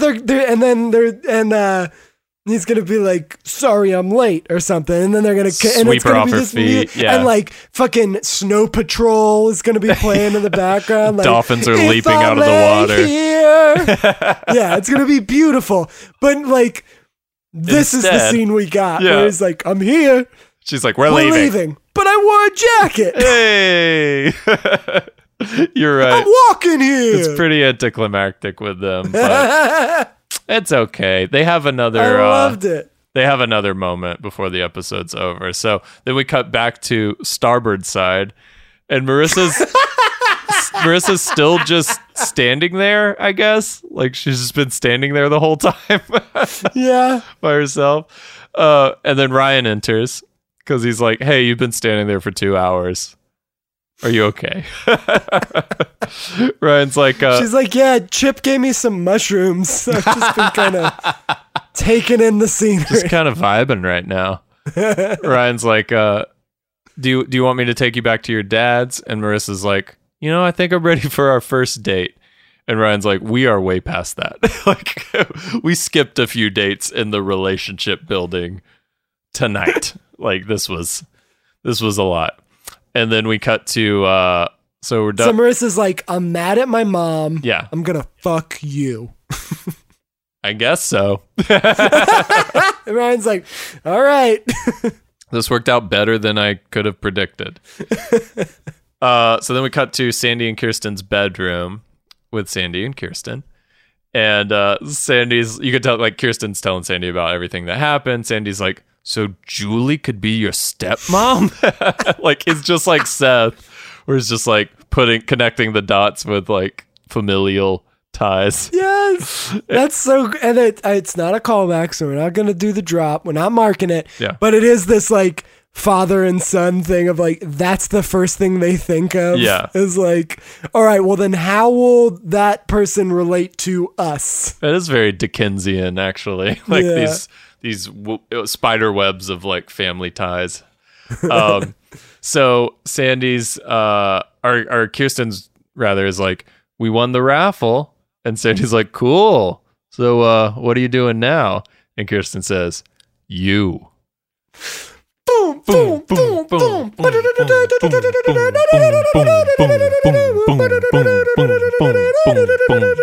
Don't give up on me, baby.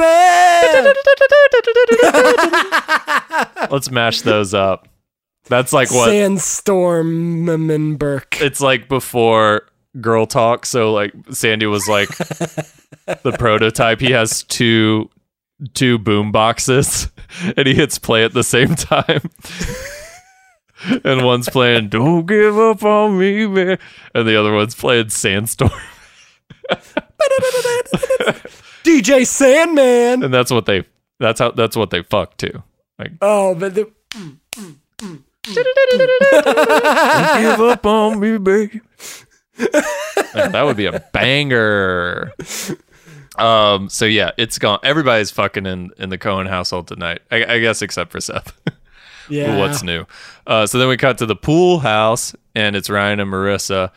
And the way that they cut this, I feel like this is a Schwartz kind of like what do you call it? It's like a magic trick. It's like a bait and switch or something.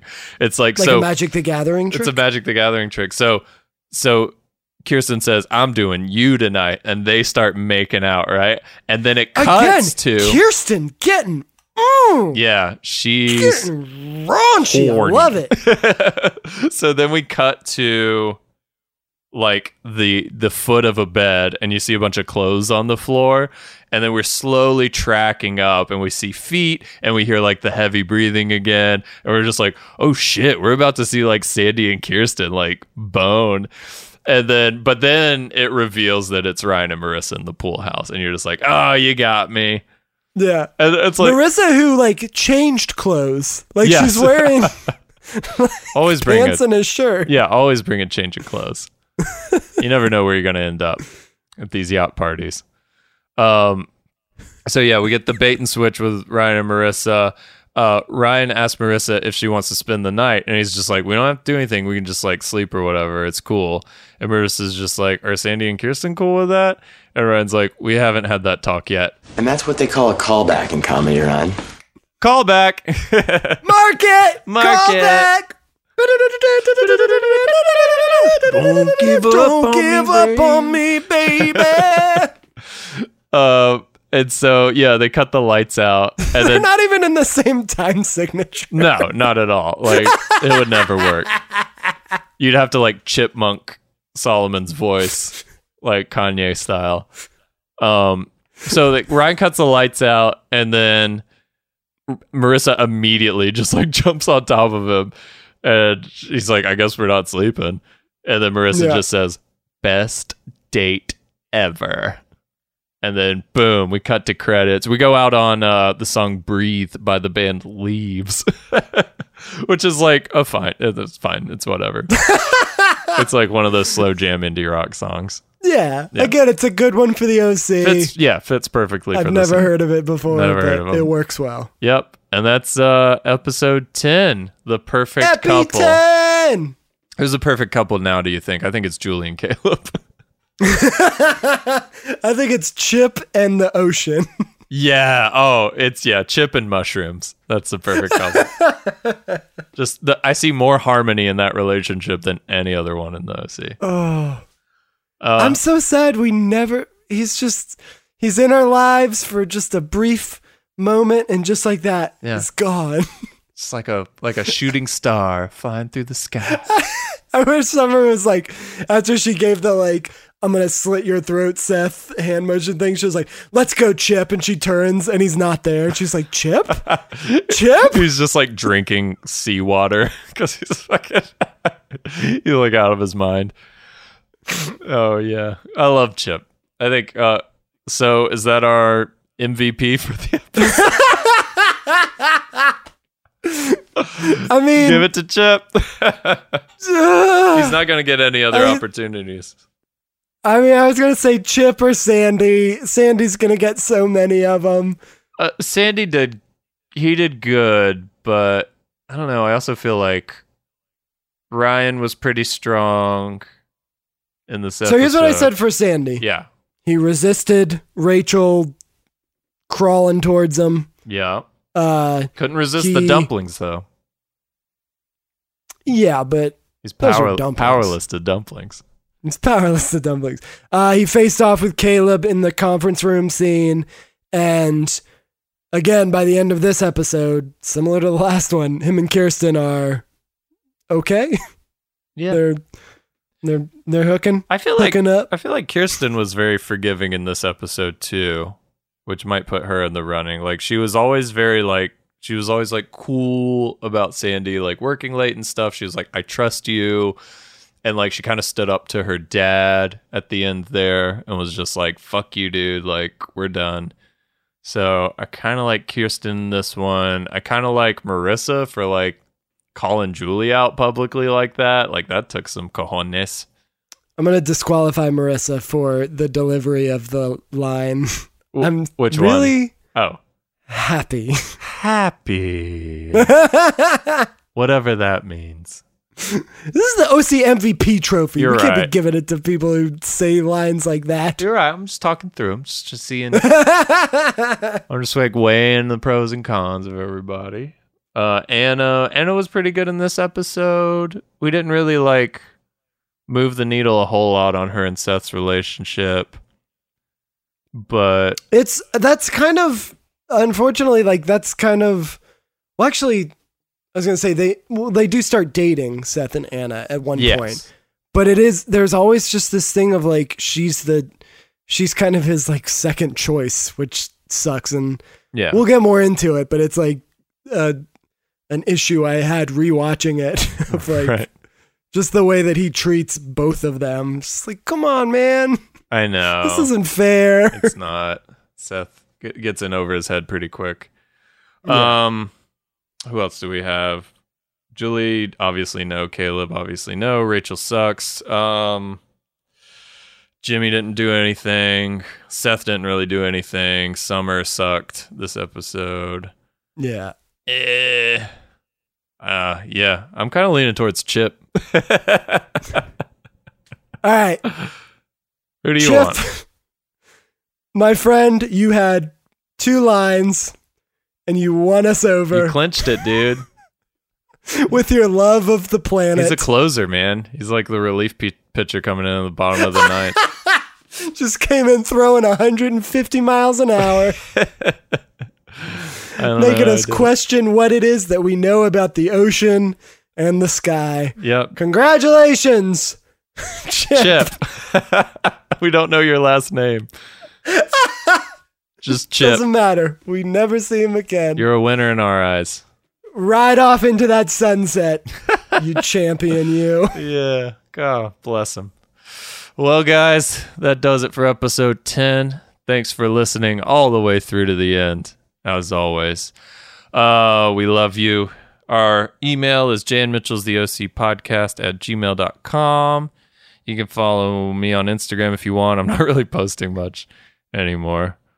But I'm at Mitchell Hardage, Hardage. J is J, the Instagram. And anything else? You could listen to our band. Oh, shit. Yeah, we have mentioned band. that ever. I always forget about our band. Well, because we can't play it. We can't play together anymore. It's fucking bummer. Yeah. Like all music has like been put on hold. It really sucks.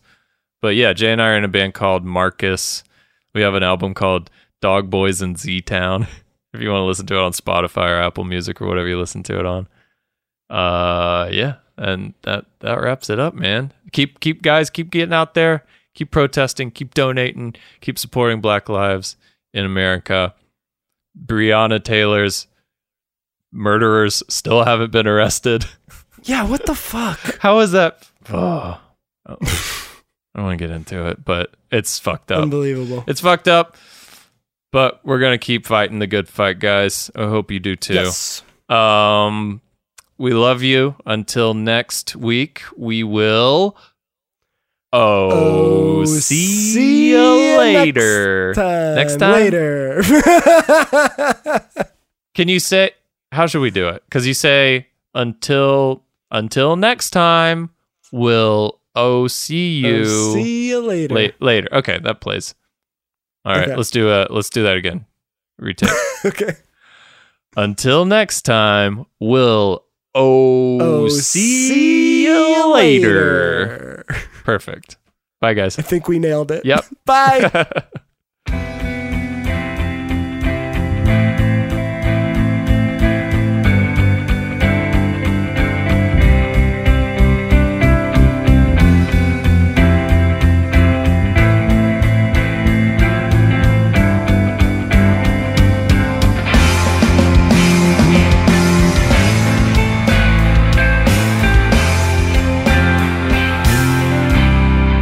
This podcast is a Kitty Wing production.